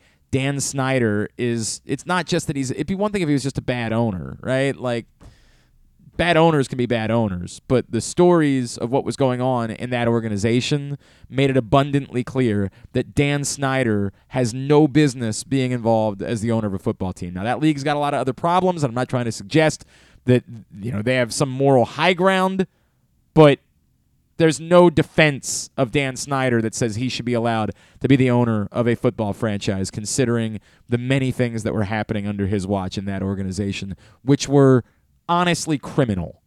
Like the story of them secretly filming the cheerleaders, that alone, you should be in jail. So the smallest thing is that obviously he shouldn't be allowed to be the owner of a football franchise. So apparently they are taking the first steps towards that down in D.C. Joining us now, this man, Lord knows what this is going to sound like on Sunday. He is returning to hosting a sports radio show. Not a golf show, a sports radio show by himself for 2.5 hours on 105.7 The Fan. I have no idea what this is going to sound like. He is our friend Drew Forrester from drewsmorningdish.com. I mean, honest to God, have you prepared anything for this on Sunday? No. Yeah, that's what I figured. No. What are you going to Wednesday. do? Right. Today's Wednesday. Oh, I know. I don't go on the air till Sunday. That's a great point. And based on your tracker, what do you do? You're doing 5 to 7:30. You'll start. I think I'm doing 3 to. No, I got changed. Oh, you got changed. I changed it so I could go to the soccer game. I'm doing 12 to 3. Oh my God! You're doing 12. They're getting 3 hours. Yeah, I'm doing 12 to 3. Then we're going to the soccer game. Drew. I know. Come on, man. What's the difference between 2.5 and 3? I don't know. I mean, dead air is dead air. That's a great point. That's right. a great point. Well, if I know your track record with preparing for a show, that means you'll start preparing somewhere around 11:46 on Sunday. No, earlier than that. 10. Okay, 10 o'clock. Yeah. It'll be fun. I'm excited. I'm waiting to find out who the soccer finalists are, so I can at least have both of those coaches on. Okay, so that's what you're doing. That's what you're you're going to do. That's a pretty big deal on Sunday. I mean, I will say, as a local story, that's a big deal. Look, man, I like that. In a lot of places, they're playing football on Sunday, right? Like you're not till 1 o'clock. Oh, that's a great point. The game, you're right. The game's I gotta get through. I gotta get through 12 to 1 first. God. All right. Did you watch the video, the actual video of when you responded to me this morning? Had you watched the video of the City Poly thing? Oh, the what? Of the City Poly thing. Oh yeah. I've seen it. So terrible. What terrible. Part of it is terrible to you?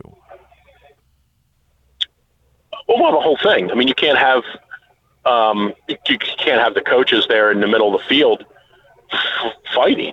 I mean, it's just an awful. I agree with look, and it creates incredible tension between those kids who otherwise, I think had otherwise competed fairly. It sends a terrible message to those kids. It was an awful scene for sure. So why are you okay with punishing the kids for the actions of the coaches? Because I think it's the coaches represent the program, and the programs can't be and whatever word you want to use here, rewarded, whatever you want to say. The programs can't continue to play based on the actions of their coaches. Their coaches are the programs. And I do understand the whole moral dilemma about why you're punishing the kids. You're punishing the program that's led by the coaches. Right. And I don't know what else they're doing with the coaches. I haven't heard. Well, yeah, and I don't know what else is going to happen to the coaches. There are people that were involved with that have no business having anything to do with kids ever again in the future. Like the strongest punishments that you could possibly imagine. But I keep coming back to this. I might even feel differently about it if these were all like adults, right? Like these are kids. Like you're responsible for them, and I can't. I don't know how we can be okay with punishing them. And if the answer is, well, who's going to coach the teams? I mean, like you can find somebody who can stand. I don't think that's the answer. I think that the programs deserve punishment, and the coaches lead the programs. But why? And, we can disagree. You and I can disagree on that. I'm changing, confused. And you're not going to change. Right? No, but I'm confused when you say when the programs deserve the punishment. Like, what is the recourse for a kid that's involved in this situation? Like what? None at all. So how can that be okay? No recourse. How can that? I didn't say it was okay. I just said that the programs deserve punishment, and the coaches run the programs, and their programs can't continue based on their behavior. The coaches have a responsibility. I have a responsibility. I have a responsibility at Calvert Hall to conduct myself in the most acceptable fashion. Wow. And if I fall short of that, that's the truth. If I fall short of that, my program pays the price for that. So why would it be wrong for them to say the coaches won't be involved? We will bring back a handful of former players and have them run the program for the rest of the season until we fix this, so that we avoid punishing the kids for something they didn't do. Why would that be wrong? Yeah. Maybe it wouldn't be, but I don't see any. To me, I don't see anything. I also don't see anything wrong with saying these two programs can't play based on the behavior of their coaches. Right. So you don't think it's wrong to punish the kids for something they didn't do. If that's the way you want to put it, sure. Right, but that's what you're doing, right? It's right. That's what you're doing. You don't. Well, but again, the program deserves to be punished, and I'll just continue to say that. That's all. It's a very I'm kind of blown away by that, right? Like okay. What would you it's say? It's not the first time you and I have disagreed on something. Yeah, I don't know. I'm not surprised that we're gonna disagree. I'm wondering what you would say. Like, I'm wondering what you would say if to your kids, and I'm not trying to cast aspersions towards you in any way, but if like something, whatever, you happen to have one too many glasses of wine and you got arrested and they said, well, sorry, your team can't play now. What would you say to your kids in that moment? That I would say to them what the obvious answer is, that I had I had the reputation of the school in my hands, and I tarnished that. And I'm sorry to you that I did that. I mean, what else would I say? Yeah, I would probably say it's not fair to you. Tough. Like, it's not fair. It's correct. It's like, not that's fair. what I would start it's with. Tough. It's not fair. But I was given the duty and the role to uphold the programs, in the highest way I could. That's what I would say. And I failed you, and I know it's tough. I think it goes beyond tough. Like, I think the coaches matter. I agree that the coaches matter. They shouldn't be allowed to coach. Like, right. Plain and simple. You should never be able to have anything to do with not only coaching at these schools, but coaching anywhere at all. Who won the game, by the way? I don't even know. It's so funny. Two hours ago, I knew the answer to that question. I've already forgotten it. So funny you say that. I don't even know. We've glossed over 2 hours ago, I knew the answer. We've glossed over the winning team. I know. City won. It's a terrible story. I agree that it's a terrible story. I think that there are. You know what's really disappointing me, Drew? I think what we just did. I think we as adults are smart enough to be able to figure it out, and that's the part that's disappointing to me. To just come back to, but the program or whatever. Like, we're intelligent people. We know there's a way to go about doing this where you're not punishing kids who did nothing wrong. Like, we know that. We know there's a way that it can be figured out, and it's more disappointing. Like, this starts by it being adults that are letting kids down. It's doubled down by more adults who are letting more kids down in the process. And that, to me, like, as far as cardinal sins go, for adults to constantly be letting kids down, there's very few things to me that are worse than that. Yeah, that's a fair point also, for sure. It's a terrible story. You going to talk about it on 105.7 The Fan on Sunday? I don't know yet. I haven't started thinking about that yet. I know. You haven't started thinking about anything. You haven't started thinking about anything at all. I haven't got that far. Maybe you should talk about whether the Ravens should fire Greg Roman, because that seems like a popular. Maybe you should do that.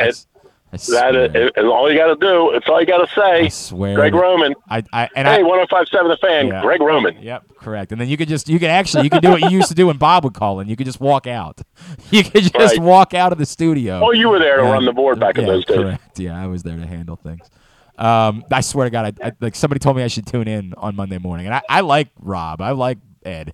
I swear to God, they were doing that for 30 minutes on Monday morning. I know. Just letting people call in and say, fire Gray. By the way, the Ravens have the number 5 scoring offense in the NFL and the number 2 and the team that just won. Correct. And they last Friday morning, they just won the minutes. night before. Last Friday morning, people were calling in complaining about the way they won. 30 minutes. They just won in Tampa. Right. Fire Greg Roman when they have the number 5 scoring offense in the league. The number fire John 5 Harbaugh. scoring offense in the league. The number 2 DVOA offense in the league. Right. No doubt. What did you think of what they did this week? Loved it. Thought it was a great move. I think Roquan Smith's, there were some things they needed. So when I say he's exactly what they needed, that's not all they needed, but it was the best they could get or best they could do. I think it's an awesome get for them.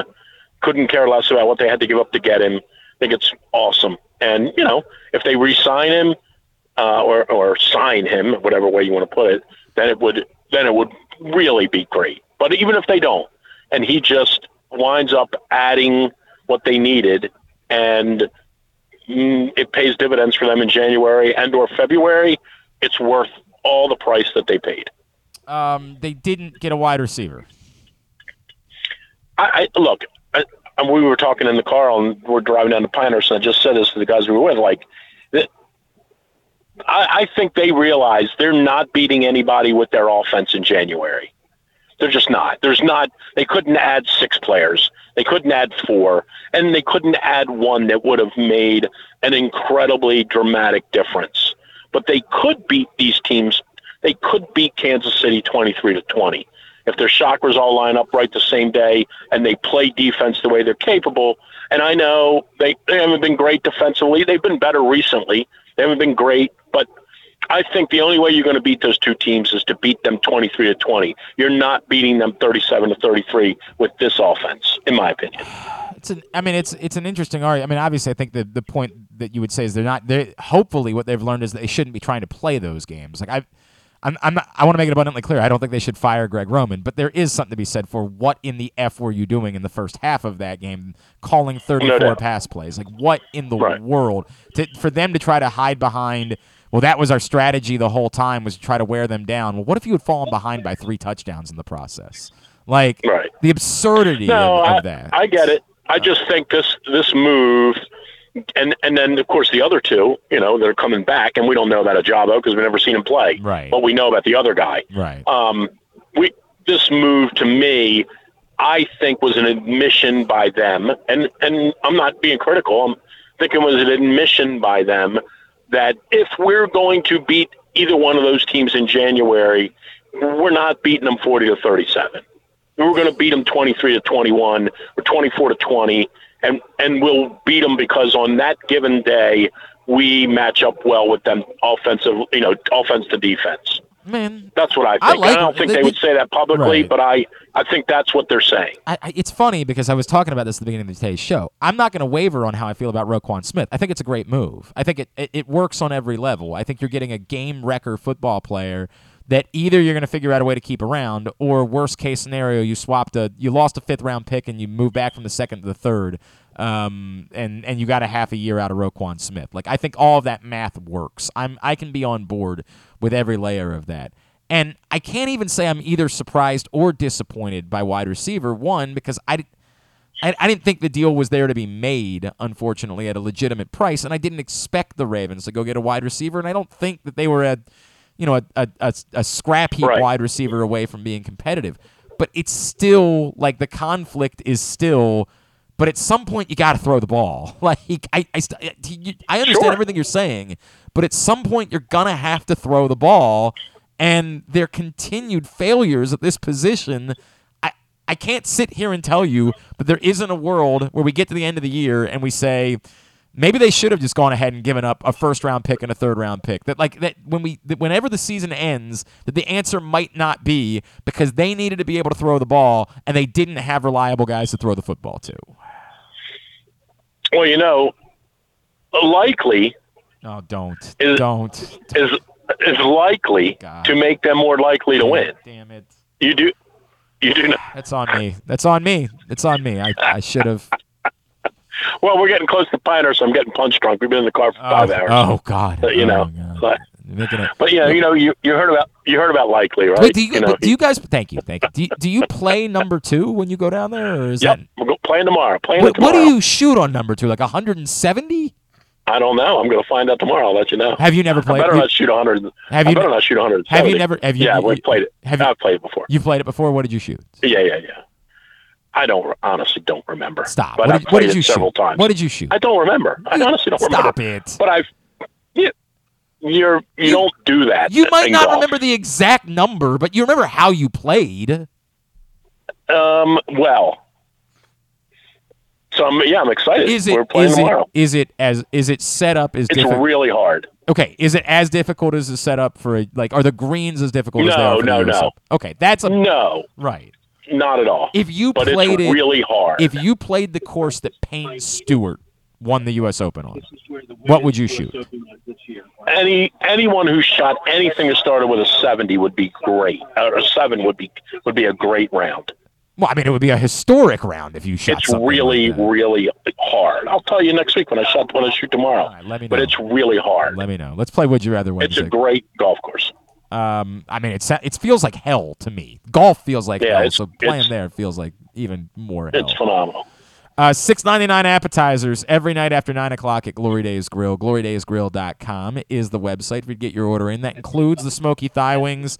They are delicious. Every night after 9 o'clock, $6.99 appetizers at your neighborhood at Glory Days Grill. Would you rather, I'm imagining I know the answer, would you rather, number 1, the Ravens made the deal that they made for Roquan Smith, or they can go back in time and they can pay something really significant for DJ Moore, like a first and a third, or maybe a second and Devin Duvernay? I'll take the linebacker. Would you rather? It's going to cost you $8 a month if you want to be validated or verified on Twitter. Would you rather someone gift you a lifetime blue check mark? You're taken care of. You're verified for the rest of your life on Twitter, or you get like one fairly nice shirt. Shirt, like a golf shirt, like a really nice Peter Millar golf shirt? No, not just any old shirt. Just any old half decent, I can wear this polo shirt to work shirt. I'll give me the shirt. I mean, what am I going to do with the blue check mark? Well, I mean, it would mean you're verified on Twitter. That's a pretty big deal. Number 3, would you rather the Ravens have Gus Edwards on Monday night but not Mark Andrews, or they have Andrews but not Gus? I'll take Andrews. Okay. Why? More valuable to the quarterback. Okay. All right. Well, you didn't want a wide receiver, though. Don't need one. We got Andrews and Likely. Right, fair. Go ahead. Do it again. Do it again. Go ahead. Why not? Go ahead. I mean, what else do you got? It's like David Letterman's greatest hits, right? How many hours of this can you do on Sunday afternoon?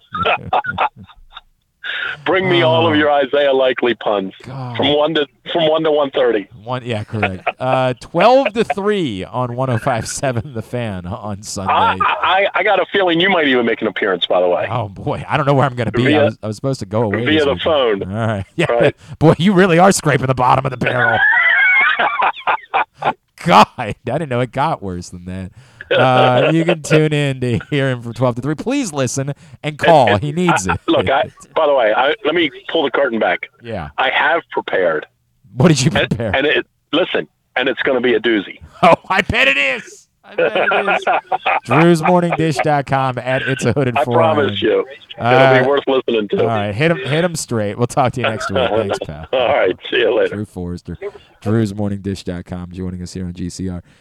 I did have somebody reach out who said, as far as the City Poly thing goes, this is secondhand, so a friend of a friend, says you could say the kids did start the fight. That's when City won, they went over to Poly's sideline and got in their face. Then you see the coaches jumping in. So, and I followed up on this. I was like, okay, but you're saying they started the fight, but did they start fighting?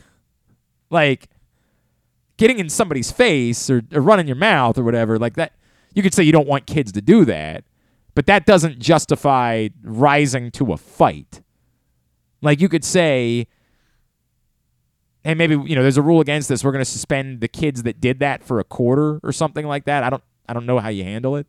But I followed up and I asked. I said, were the kids actually fighting or just running their mouths and gloating? And I was told running their mouths and gloating. Then there was a little bit of pushing and shoving, but no punches until the coaches got involved.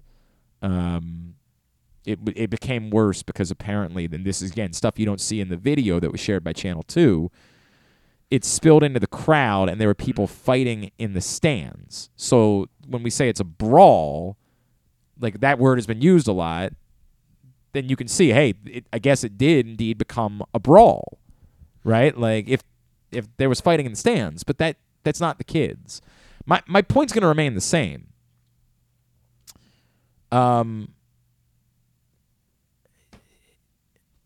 Gloating, being a bad sport, shouldn't get a team kicked out of the playoffs. I have no problem with saying there's a punishment for that. We don't want athletes doing that.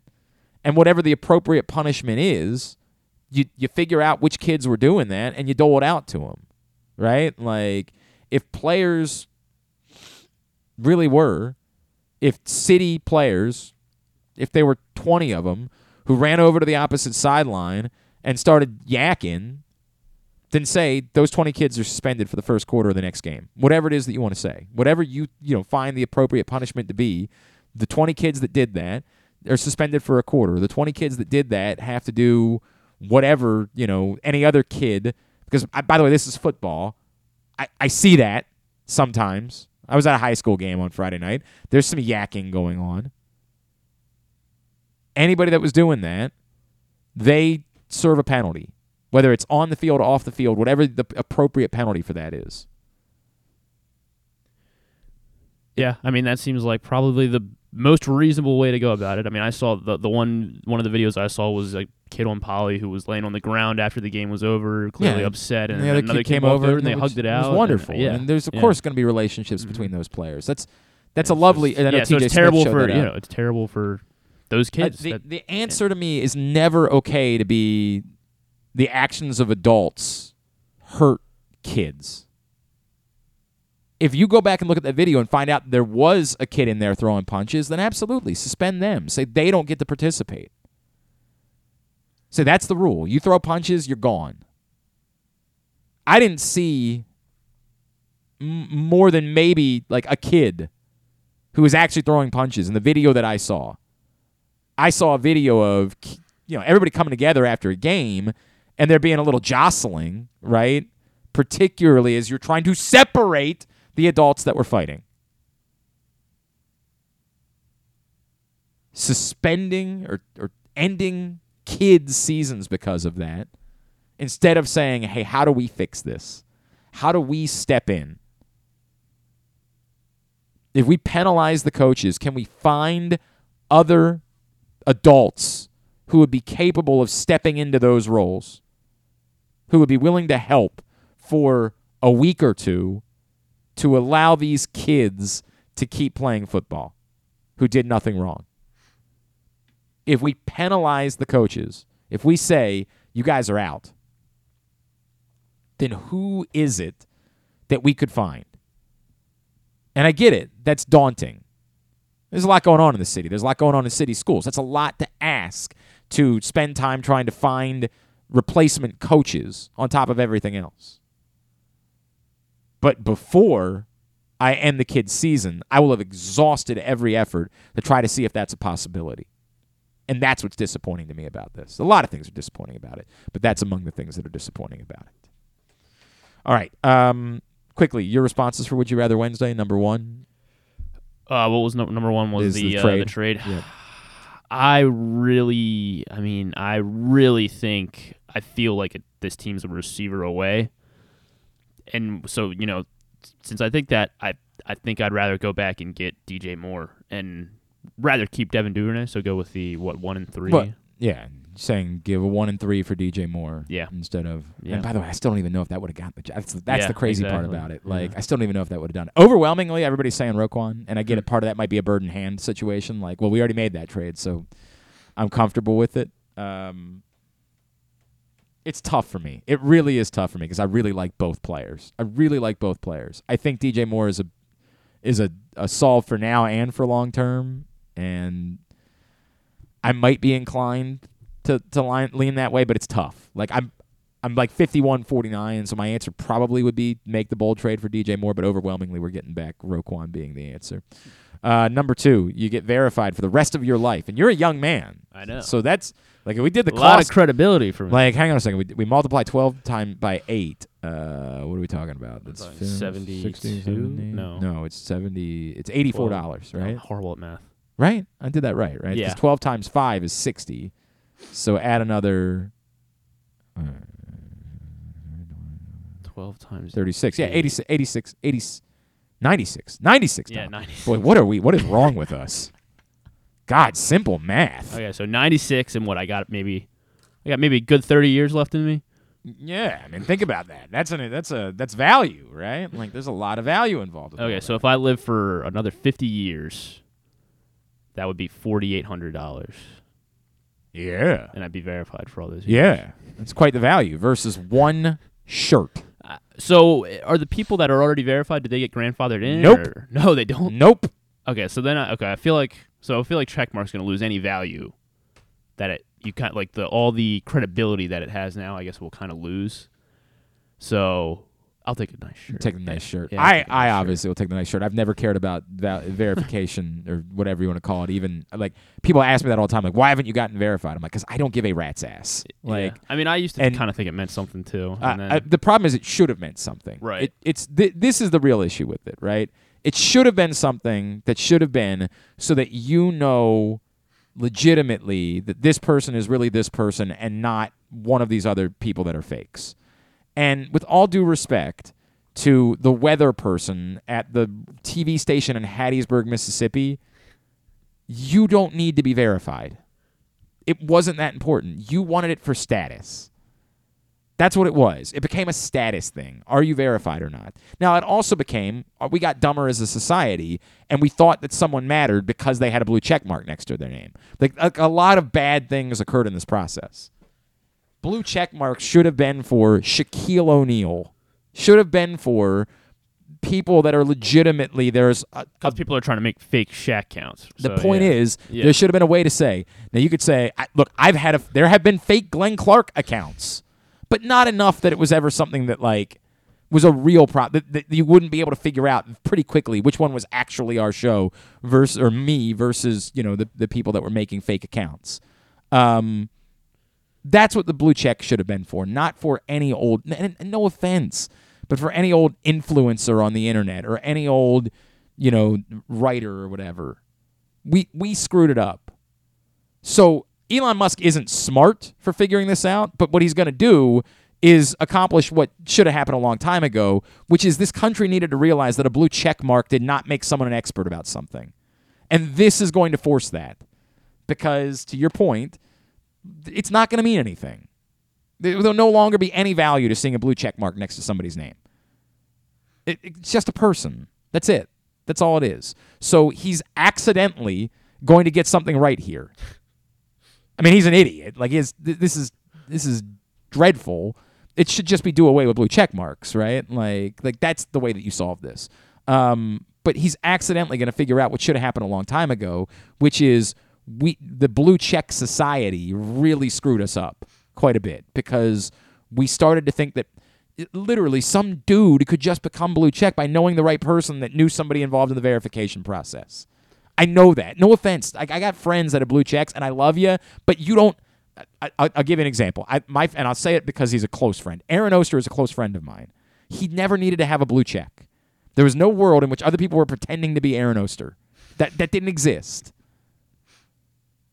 And I don't know who Aaron knew that got him verified. I don't care. I love Aaron. He's one of my best friends. And that's the reason I'll use him and not use somebody else because I don't, I hope that he'll understand. Like, that doesn't, I'm sorry. You're not that important. I love you. I'm not saying this to Aaron, but I'm saying it to all of my friends. Like, you're not. Ray Lewis needs to have a blue check mark because there's a billion people that are going to try to pretend to be Ray Lewis. He needed it. You don't. You just don't. You wanted it for status. So like companies, I guess, keep so like the Ravens, like the @Ravens account. I will assume that they will choose to pay the money. Right. Like I'll assume that there will be companies that will choose to. @Wendy's is gonna. By the way, we're 0 for 2 so far. I asked both. We'll get to it in the Tyus Bowser show, but both those guys said no chance in hell. I'm paying any money to keep a blue check mark. Not going to happen. Like what? Are you out of your mind? No. And maybe there will be companies that will choose to pay for their personnel. It's been something that's brought up. It might be that some media companies choose to pay to keep their reporters verified on Twitter because that's how they get a bigger audience or whatever it is. We'll see. I think that will be determined by what the ESPN reporters and. I'm going to guess that ESPN will pay for Adam Schefter to keep his blue check mark. Like there will be companies that will choose to do those things. I don't know that the Baltimore Sun or the Baltimore Banner will pay for all of their reporters to keep their blue check marks. I don't know if that will be the case moving forward. If I had to guess, probably not. The real question will be, is there any value to the blue check mark? How many random people start signing up for it? And does that completely dilute any value for the blue check mark? In which case, some of these companies might just say, yeah, we're done. Like we're out. No longer. We'll see. And then number 3, would you rather Gus or Mark Andrews? By the way, it's almost unanimous. Everybody's taking the shirt. Like I think I got one or two people that said, and we're doing the math on the value of it. Caleb, blue check mark. My wife says I already have too many shirts, but honestly, I much prefer someone just give me $8 a month for the rest of my life. I would too, but that wasn't an option. The Saints defense, I feel like we could get by without either of them, honestly. But I think the Saints defense, their passing defense, I think is slightly better. I don't think their defense overall isn't great, but yeah, defense is pretty good. They just shut out the Raiders on last week. I don't know. Are the Raiders good? The Raiders shutting out anybody in the NFL is very difficult to do at this point. Fair their defense is. Pretty well, I saw the stat like the Browns have gone like 235 games or something without a shutout now. Without recording a shutout? Without recording a shutout. Dude, shutouts in the NFL just don't happen. The record is, do you want to guess? 250. It is 500 games. It's like there's an active record right now. 500 games a team has gone without recording a shutout? A shutout win, yeah. I don't know. Who is it? It is the Commanders. Okay. That's not that surprising. I should have guessed that. But so Mark Andrews, I think we just saw Kenyon Drake. He went for 120 yards against the Giants. I'm not willing to say. I feel better with Gus Edwards on the field, but I think it's more important to have Mark. I'm the other way. I'm Gus Edwards on this one, and by the way, this one's more 50-50. I'm Gus Edwards because I want the Ravens to do what they did. Like I want them to be the team. You built what you built, right? Like you are who you are. Just do the Greg Roman thing. Like, be that team. And a healthy Gus Edwards is so much more likely to allow you to be that team than anything else that you're going to run out at running back. So, but that one's a bit more 50-50 in the responses that we've gotten. I'll try to go through a few of those. For Would You Rather Wednesday. From Proctor, Gus, I think Gus, likely play some more. Force Lamar to look around the field more. Let Andrews recover for 2 more weeks. From Chris, I'll take Andrews and whatever running back it is that we would throw out there. From Brian, Gus with the second half game plan from the Tampa game. I believe Andrews missed the second half that game, and the plan worked. From KZ, I would rather have Gus, as they have no one else like him on the roster. Andrews needs to rest up and let Likely starve for another week. From Ravens Dumbass on Twitter. I don't know who this is. Let Andrews sit. Likely is a good enough replacement to beat the Saints. We need Andrews for December and January. Seems more Gus. It is a little bit more Gus. Here's from Gino. I want Andrews playing if one of them must play. The pass game has fewer options, and his absence will be felt more. From Greg. Greg says, I think the answer is Gus, just given how it is the team played in the second half last week. I think he's more important. Yeah, a lot of people falling back on that. And then from Chris says, one of these guys, no offense to Edwards, but one of these guys is a superstar. The other is a good football player. I'd rather have the superstar. Continue to get me your responses for all of them at Glenn Clark Radio on Twitter. Would You Rather Wednesday, brought to you by Glory Days Grill. Someone's winning a $25 gift card to Glory Days. Print issue of Press Box available right now. It's our college basketball preview. Kevin Willard is on the cover. Go get it right now for free at your neighborhood Royal Farms and at the hundreds of locations around town where you find Pressbox. Read it all, PressBoxOnline.com. Introduce you to college basketball players from around the state inside as well. When we come back in, Tidbit, Tubular, and Rasan Lewis, Kentucky wide receiver, son of Ray Lewis. That's on the way. Glenn Clark Radio. The Baltimore County Police Department is hiring. Entry-level officers start at close to $59,000 a year with a $10,000 bonus. Some restrictions apply. Plus a great retirement plan, medical, dental, and vision insurance, advancement to specialized units, tuition reimbursement, 15 sick days earned per calendar year, and even further incentives for military members and veterans. If you have a passion for service and want a career for life, visit joinbaltimorecountypd.com or call 410-887-5542. You must be a United States citizen, possess a valid driver's license, and have a high school diploma or GED equivalent. The Baltimore County Police Department is an equal opportunity employer. Come experience Maryland's #1 sportsbook this NFL season at the FanDuel Sportsbook at Live Casino and Hotel, the ultimate place for any sports enthusiast. Take advantage of our 24/7 kiosks, massive video screens, and watch all the action from the best seat in the house. With more money paid out than anyone around, make every moment more at the new FanDuel Sportsbook at Live Casino and Hotel in Hanover, Maryland. Please play responsibly. Gambling problem? Please call 1-800-GAMBLER or visit mdgamblinghelp.org. Glory Days Grill's Oktoberfest menu is now running. It's one of their most popular seasonal menus all year. It features the chicken schnitzel, the Oktoberfest brewer's platter, the brewer's sausage sandwich, the Bavarian burger with a pretzel bun, the cheddar ale soup, the slam dunk pretzels, and the apple cobbler. All of these meals pair well with Oktoberfest beers and Angry Orchard on draft. Dine in or order online at glorydaysgrill.com and pick up your favorites to take home. Glory Days Grill, great food, good sports. That first sip. That first bite. Start your day off right with a delicious breakfast at Royal Farms. Choose from a fantastic selection of fresh Royal Farms breakfast sandwiches and top it off with a rich hot cup of the freshest coffee in the world. At Royal Farms, breakfast is available day and night. It's the freshest breakfast in the world. Real fresh, real fast. Royal Farms. Have you been to Guilford Hall Brewery? Located in Baltimore's Station North neighborhood, Guilford Hall Brewery breaks the craft brew mold with their great handcrafted microbrews and amazing Bavarian-style food selections. Join Guilford Hall 7 days a week for Orioles, Ravens, and all of your favorite college games. Make plans now to watch the big games, play trivia, or bring your dog for Yappy Hour. They even have free valet service on Friday and Saturday nights. Go to guilfordhall.com for a complete schedule of events, beer listings, and food and drink specials. We'll see you at Guilford Hall Brewery. Whether your focus is luxury and comfort, convenience and technologically advanced connectivity, or sporty performance and aggressive styling, we've got the perfect Highlander for you. Check out buyatoyota.com for deals on new Highlanders from your local Toyota dealer today. Tune in to Simply the Bets every Tuesday and Weekend at Bookies every other Thursday at 11:40 a.m. And if you really have nothing better to do, keep listening to this show too. Use the code TAILGATE at ginsugrills.com and you will save $100 when you order your Ginsu Kamado Grill. Again, ginsugrills.com. Use the code TAILGATE and you will save $100. The perfect ceramic home grill or tailgate for grilling, smoking, searing, and baking all kinds of food. The Ginsu Kamado Grill, ginsugrills.com. Let's get a tidbit. Tidbit is brought to you by our friends at FanDuel. Online sports betting is coming to the state of Maryland, and it's going to be here in the next couple of weeks. PressBox will be your source for the best offers and sign-up incentives. So I want to make this very clear, right? There are going to be lots of places that are going to be offering you something. We are going to compile those best offers.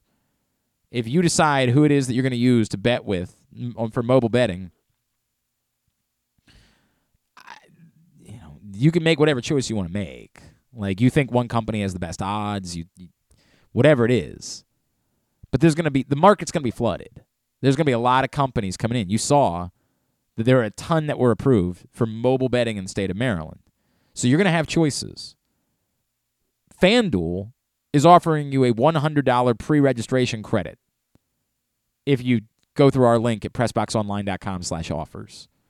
So I've said this a couple of times. Like, I haven't decided fully who it is that I'm going to bet through yet, But this is going to be the type of thing that makes my decision for me. You're giving me $100. It's going to go a long way. Going to go a long way. PressBoxOnline.com/offers. Again, PressBoxOnline.com/offers. I want to make this clear as well. That $100 credit is in addition to the new user promo that you're going to get from them when they go live. So the $100 credit is just for pre-registering, right? Like they're doing that for you pre-registering with FanDuel. When they go live, you're going to get their new user credit as well. So it's going to end up being even more than the $100. Got to go right now to PressBoxOnline.com/offers in order to take advantage of it. What you got for tidbits?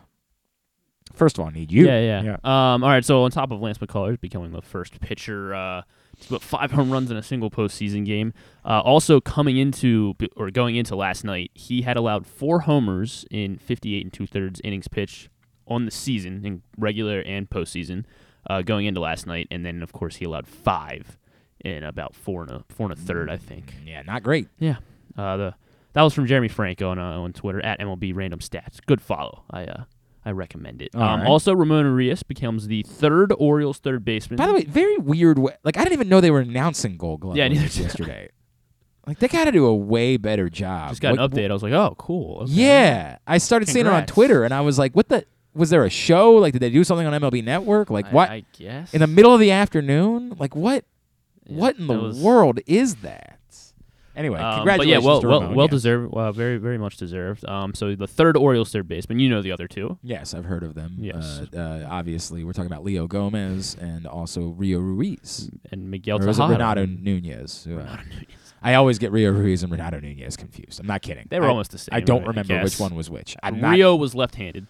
Which one played third? Which one played third and which one played first? Renato played more first. I feel like we might have stuck him out at third, honestly. I mean... So the answer is you don't know either. Rio definitely played third. Rio played third. Yeah. Right. But Renato played more first. The answers, of course, are Brooks Robinson and Manny Machado. Yeah.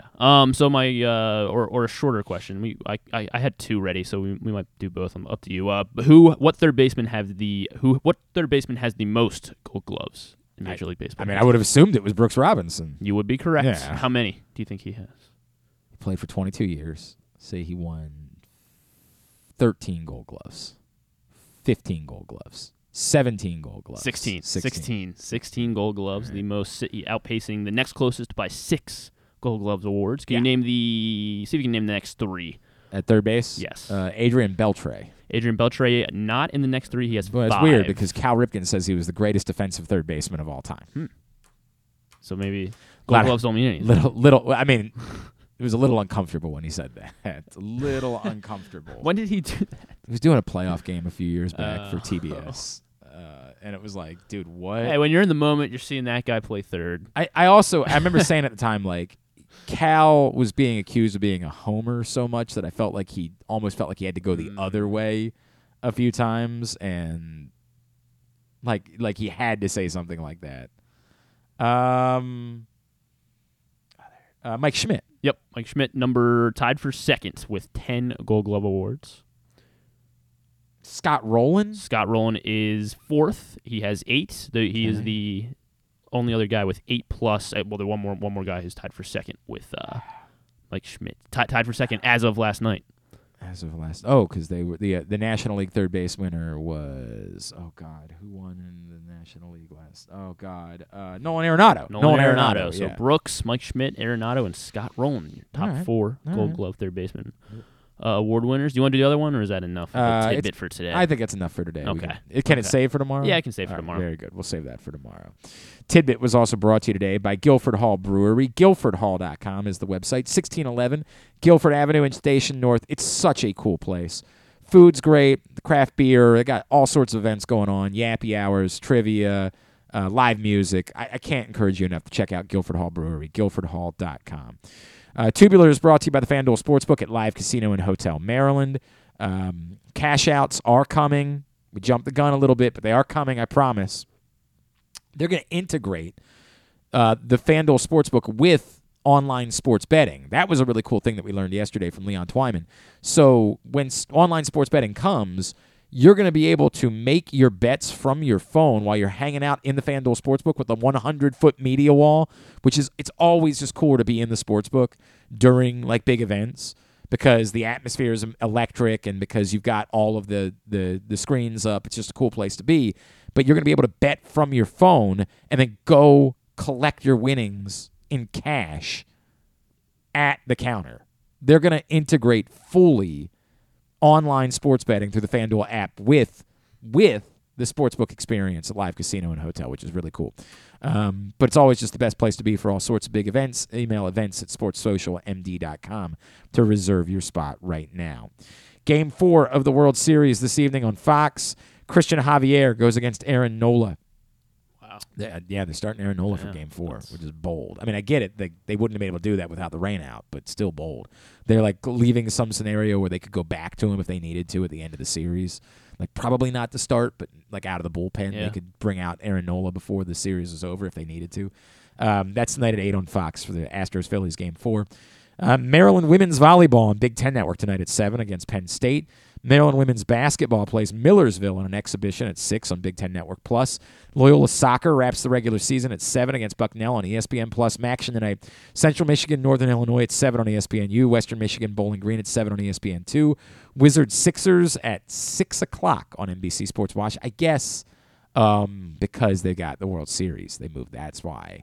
So the basketball game's at 6. Remember, they play in the same complex in Philadelphia. Remarkable that there's cities where you can have two things going on at the same time. That's crazy. ESPN Celtics Cavaliers at 7:30. Grizzlies Blazers at 10. TNT Penguins Sabres at 7:30. Paramount Plus for Champions League action. The Golazzo Show at 3 on CBS Sports Network.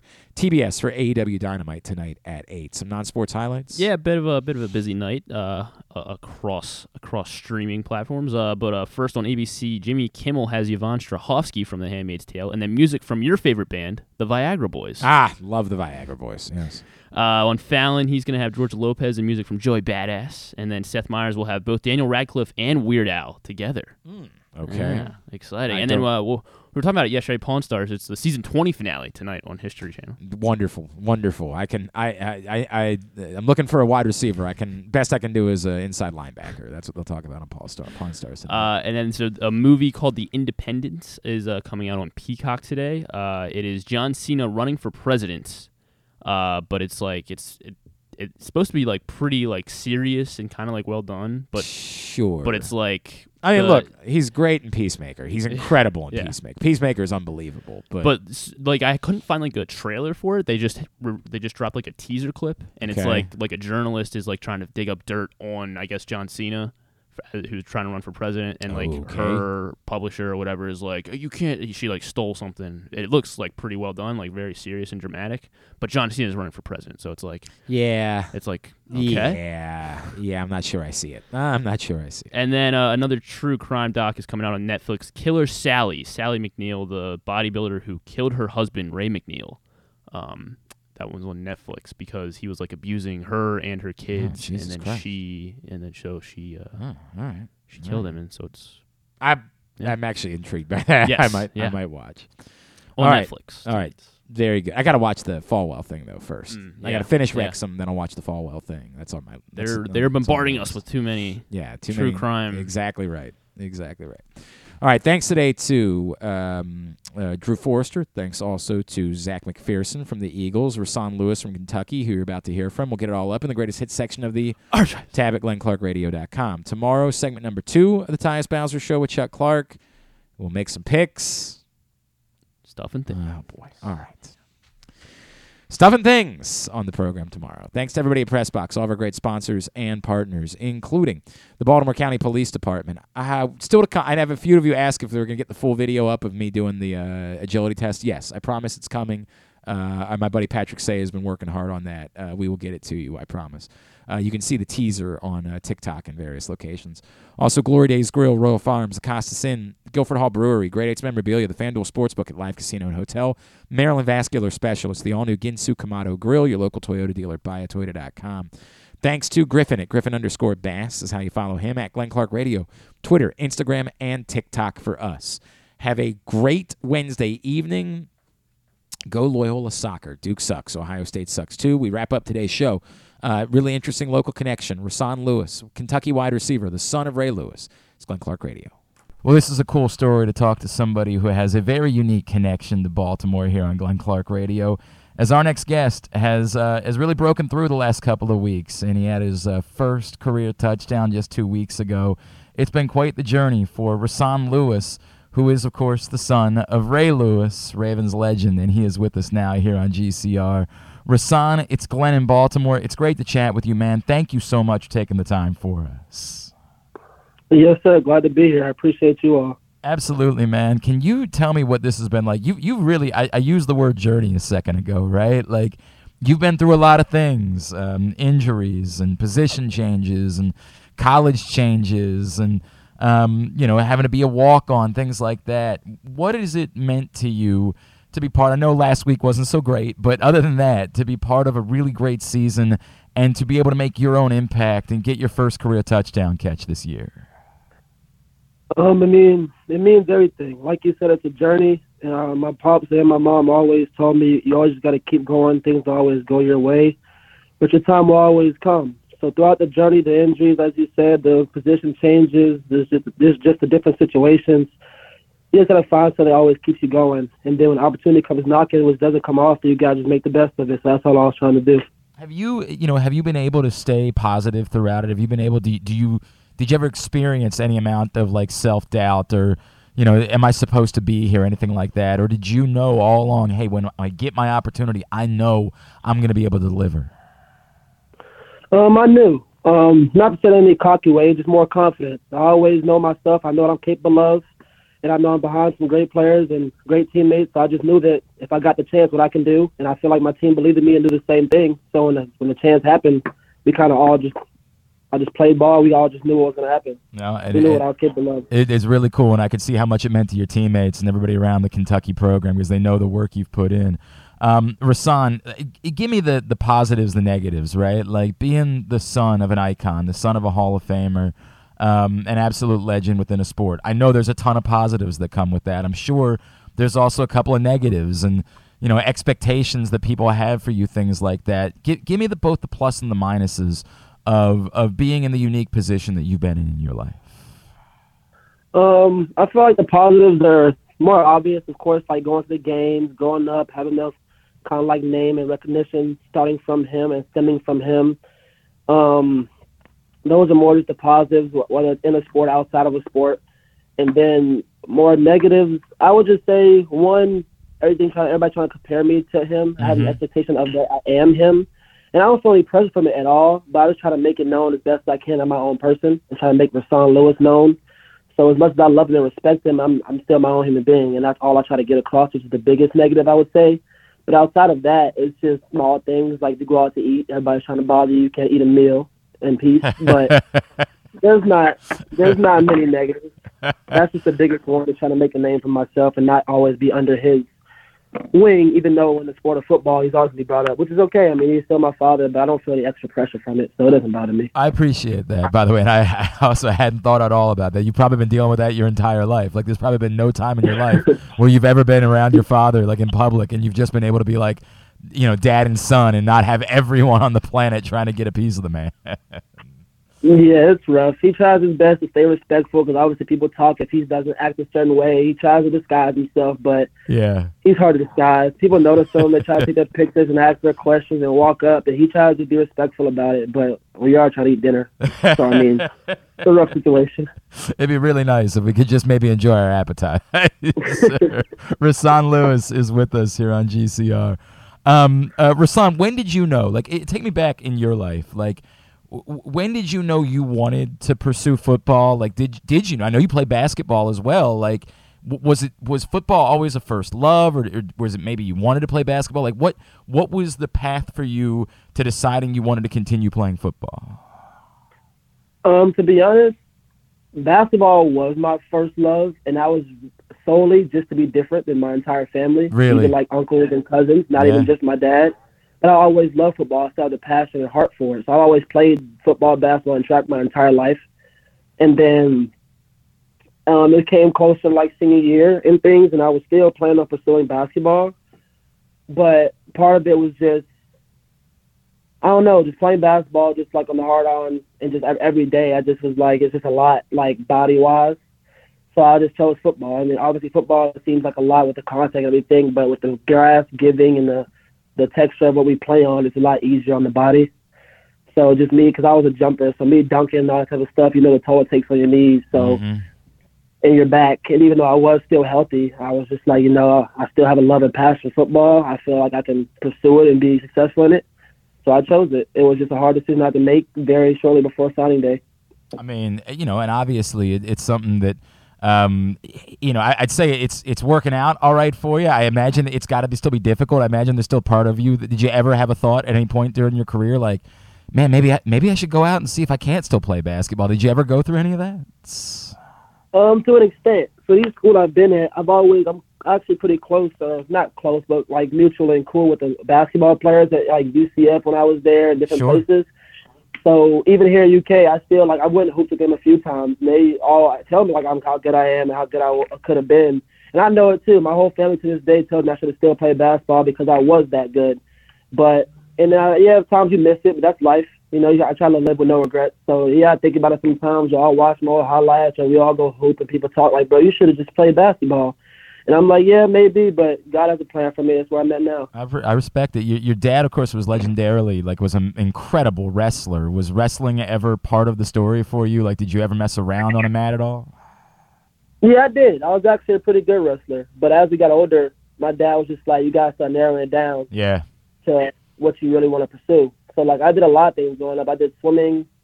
I did, pretty much everything. Tennis. My mom played tennis, so she had us play tennis for months with a whole trainer and everything, which was fun. But it wasn't for me. I wasn't bad at it. It just, I knew that's not what I wanted to pursue mainly. So, it's I tried a lot of things growing up just for the fun of being a kid. That's cool. And somebody to play on teams with. But as I got older, I had to choose one or two to mainly pursue, which was football and basketball for me. That's really cool, man. Rassam, what's your relationship like with Baltimore? We know you're a Florida kid, right? That's what home was for you. But as you mentioned, when you were very young, your dad was still here and was an icon. What's your relationship been like with Baltimore? Do you closely associate with our city? I have love for it just from him being there and the times I'm there, even going up and flying there, staying with him and things like that. Yeah. But I'll be honest, I don't have the closest, my personal connection with it. I have love for it through him, Ed Reed, who I've been around my whole life. So I have love for it through them. That's cool. Basketball-wise, I was a big, I was good at basketball, so my dad had me up there at the facility training and stuff like that for basketball back then. So I've had to have some fun in it and be around a little bit, but mainly my love is just through them. It's not personal. I understand that. I completely, this wasn't necessarily your home. I completely get that. How do you handle the fanboys, right? How do you handle, and I'm sure you've even had to deal with this with teammates over the years, where people come up to you and are like, oh my God, I listen to your dad's pregame speeches all the time, or how do you, I gotta imagine there's a level of hey, I appreciate that, but yeah, I'm kind of over it. How do you handle all of that? Honestly, the funny part is I never know what to say. Really? Because it's they come to me and say different things. I always say I appreciate it, or I'll laugh when they're saying something's funny. But I don't know exactly what, I don't know what they want me to say. What do you want to hear from me? Right. So I try to just kind of try to judge them, not judge them as a person, but how they're saying it to me, and try to give a response based off that. But I handle it well. When I was younger, it bothered me more, being bothered about it. I always ask about it. As you grow up, once I realized and grew up and understood who he was and his effect on people, it makes it easier to handle. Because people come to you, you understand why they feel that way. You understand because of who he is to other people. So it doesn't bother me anymore. Wow. I don't mind people ask me or want to talk to me about it. It really doesn't bother me. It sounds like a powerful statement about the ability to share your dad with everyone. That, he means something to you, but you have an understanding of what he means to so many more people.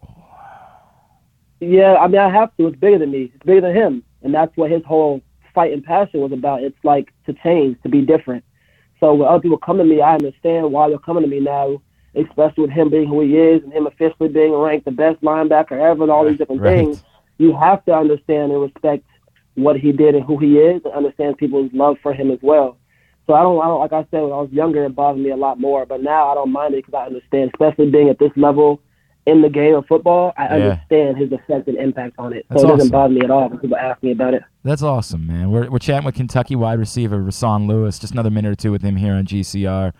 Rasan, give me the way that you're most similar to him in like your mindset, your mentality as a football player, and then maybe the way that you're most different from him. That you're like, you know, maybe you're not the guy that's going to do the rah-rah stuff. Like, you know, what are the ways, the things you say, oh, man, that's Dad. I know that's where I got that from. And the ways that maybe as a football player you said, but this is how I want to make sure I'm different. I carve my own way. Football-wise, it's just more the mentality. Like, kind of like Kobe. We all have the same mentality of, I respect and love everybody on my team who I play against, no matter who it is. But at the end of the day, I'll never think somebody's necessarily better than me. He might be better at something specific than me, but overall, I feel I can make any impact that I can make, and that's just the mentality I have. If you line up against me, football, offense, defense, I don't care. Like, I have to win. I have to win out more than I lose, and that's the reality of it. Also, that's more of a similarity. The differences, I would say, is I'm not a big talker like he was unless I get there. But the thing about me getting there isn't about anybody else. Him and my mom raised us very, very well to, like, not let anybody else get to us. So you'll never get me talking from trying to say something to me. Nothing you say personal, I don't care what it is, not going to get me kind of going. So that's kind of the difference, I would say, because on the field, he would talk, whatever he was talking, you hear him yelling and screaming and how he is. I'm not that way. I'll kind of laugh. He was talking mess and bring up your dad. Oh, your dad can't help you out here. I'll look into your face and laugh at you and jog off. Wow. Like, I don't let people really get to me, but that's the difference between him. People don't get to him, but that's how he gets going. He just starts talking and going and going. I'm just not that way. I'll just laugh at people and just do what I do. I have no reason to talk to you. You're playing against me. Why am I talking to you? That's cool, man. It's an interesting, you know, perspective that you bring about who you are. Rasan, what's the future for you? What are the goals? You know, when you move on from Kentucky, is football very clearly part of your future plans? Do you have other, you know, goals that you want to pursue outside of football? Football is the future plan, but as we all know, we don't control how life goes. So if it does work out, then great, and if it doesn't, then great. Because I can say that I gave my all, and I'm okay with that. Yeah. So if it doesn't work out, I won't live in regret. I won't be like dissatisfied. So if that's the case, then life continues. That's one thing about me. I'll never just sit here and not keep going forward. So I'll definitely find something that I still enjoy, still like, still may be fun, whatever the case is, sports or not, and make me some money to take care of what I have to take care of. I respect that, man. I respect that. We can't wait to see what's next for you. Rasan, what can we plug for you, man, social media-wise? Twitter, Instagram. Imagine there's a lot of Ravens fans that would love to continue following you and what you guys are doing at Kentucky this season as you've been stepping in and making an impact. Yes, sir. My Twitter is just my Rasan L, which is capital R, and then AHSAAN, and capital L. That's it, no spaces. And then my Instagram is Lou Gotta Make It, so it's LEWGOTTAMAKEIT. Awesome, man. Hey, Rasan, congratulations on getting everything you've been through, getting this opportunity to show everybody what you're capable of, man. Awesome to see it. Wish you guys nothing but success the rest of the way. Thank you so much for taking a couple of minutes for us. Yes, sir. Thank you for your time.